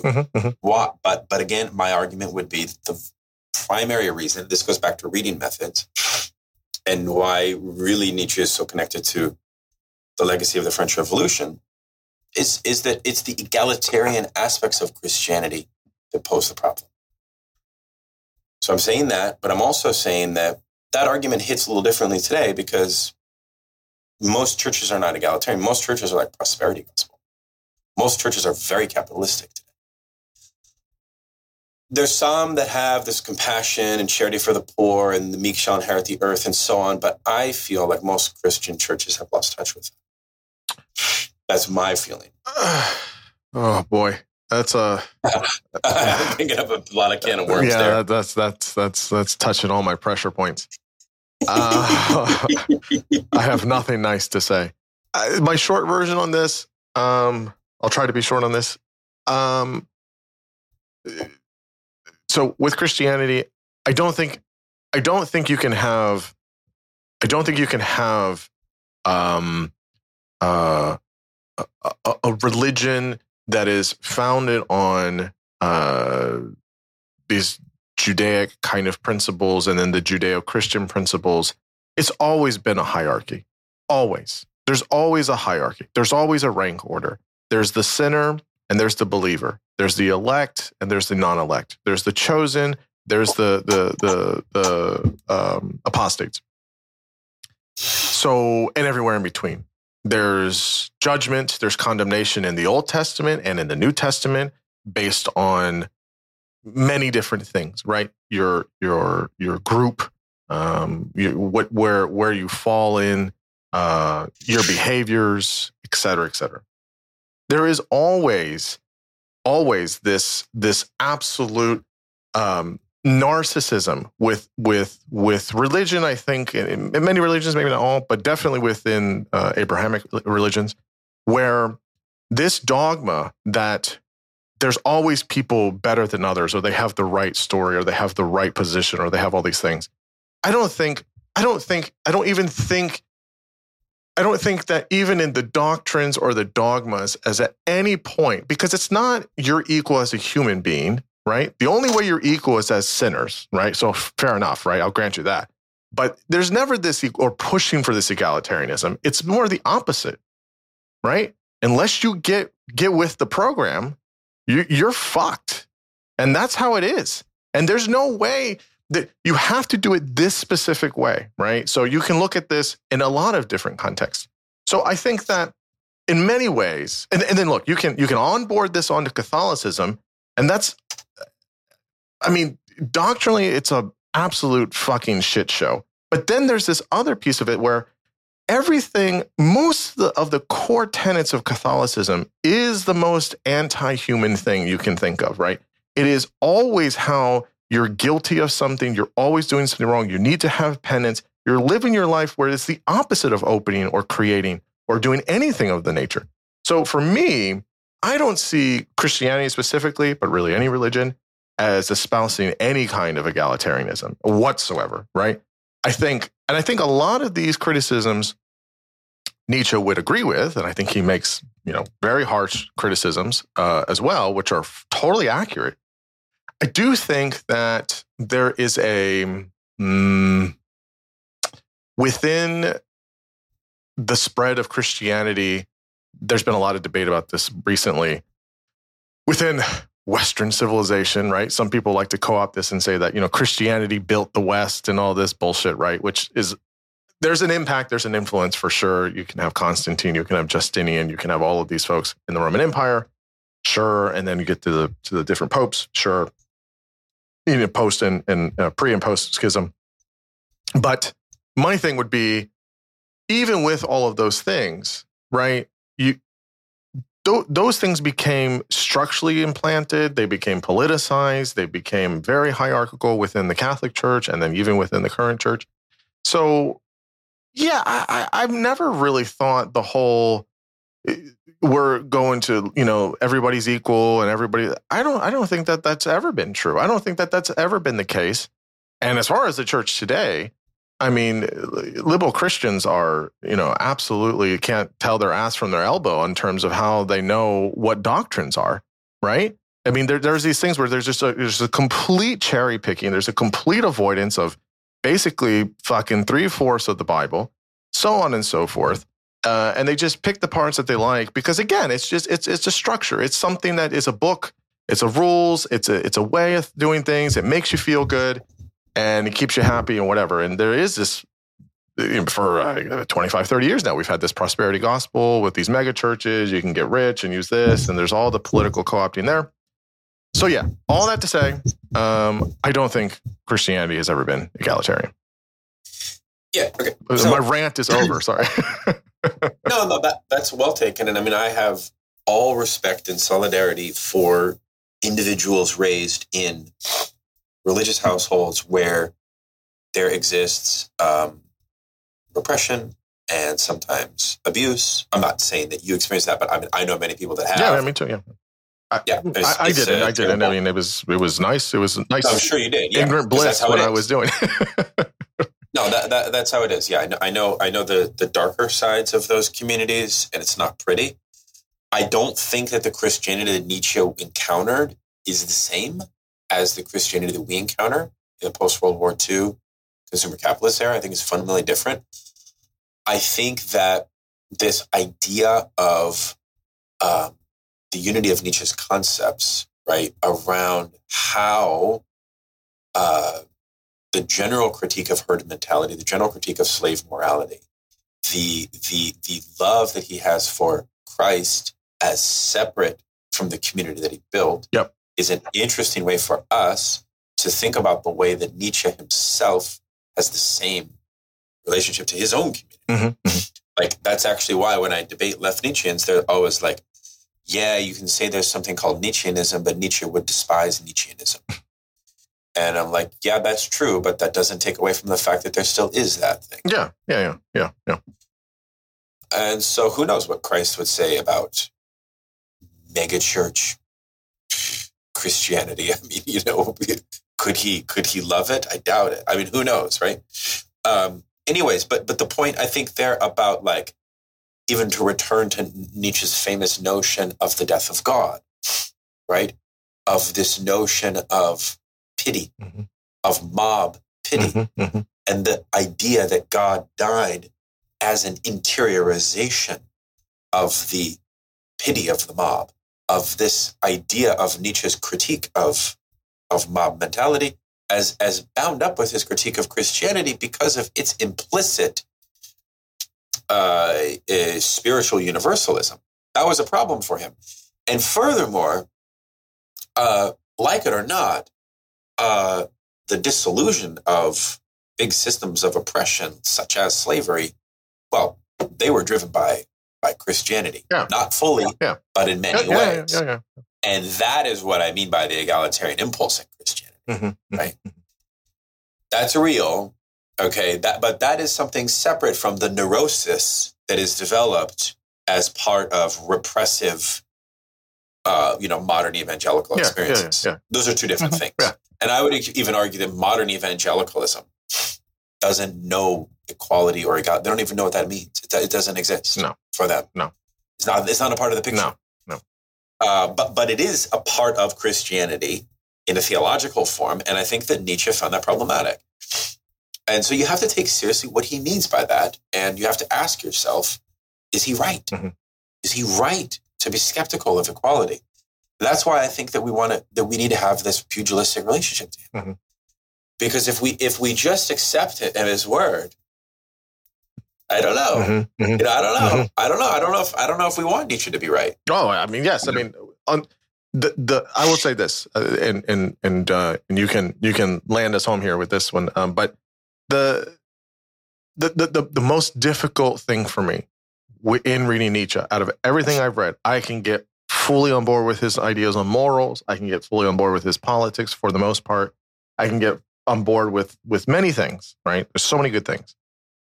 The equality thing is the one that always is hard. It's a hard one for me. It's really hard. I don't have it figured all out. And it's something I keep wrestling with when I read him. Yeah, I mean, it's some of the worst of it is, yeah, maybe he's right, but I don't care if he's right. I want to do it the way that I want. Right. So that's at the most one extent of it. And then the other thing is like, no, he's completely wrong. And I just need to figure out how to answer it better. So, there's those things.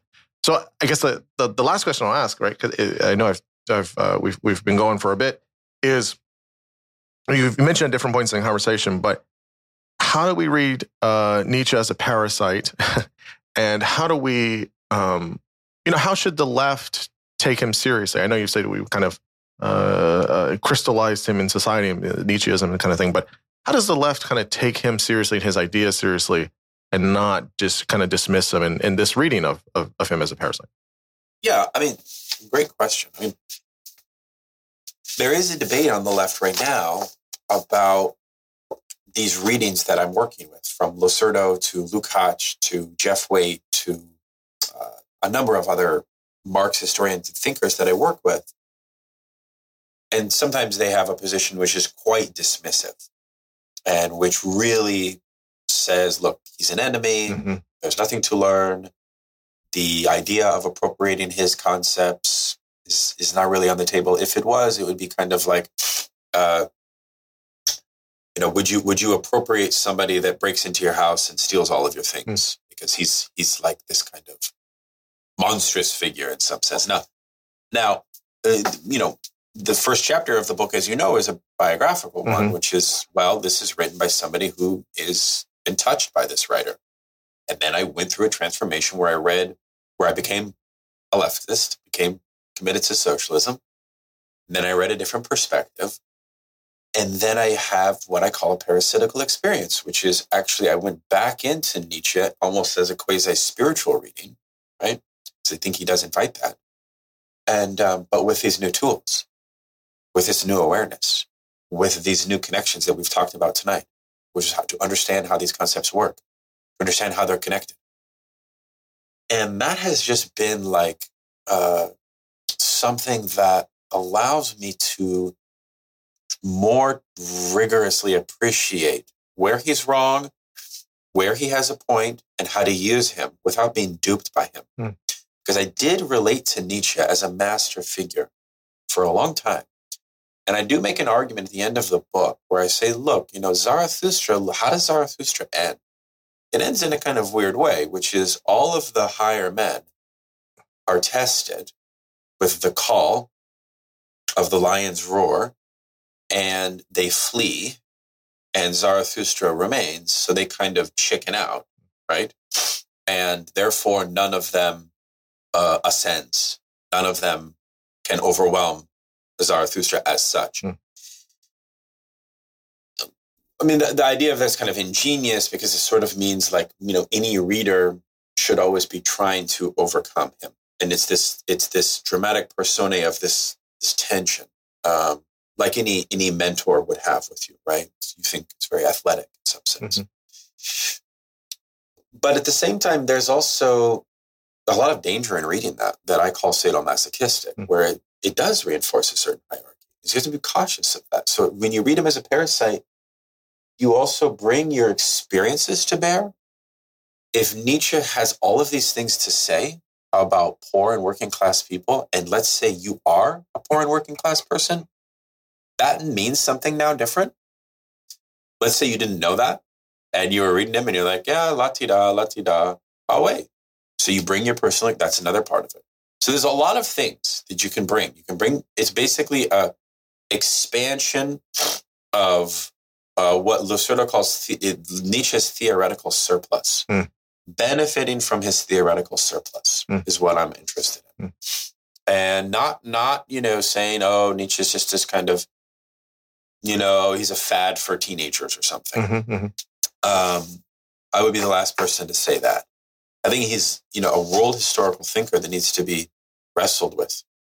And what my book is trying to do is just give us a slightly new way to do that.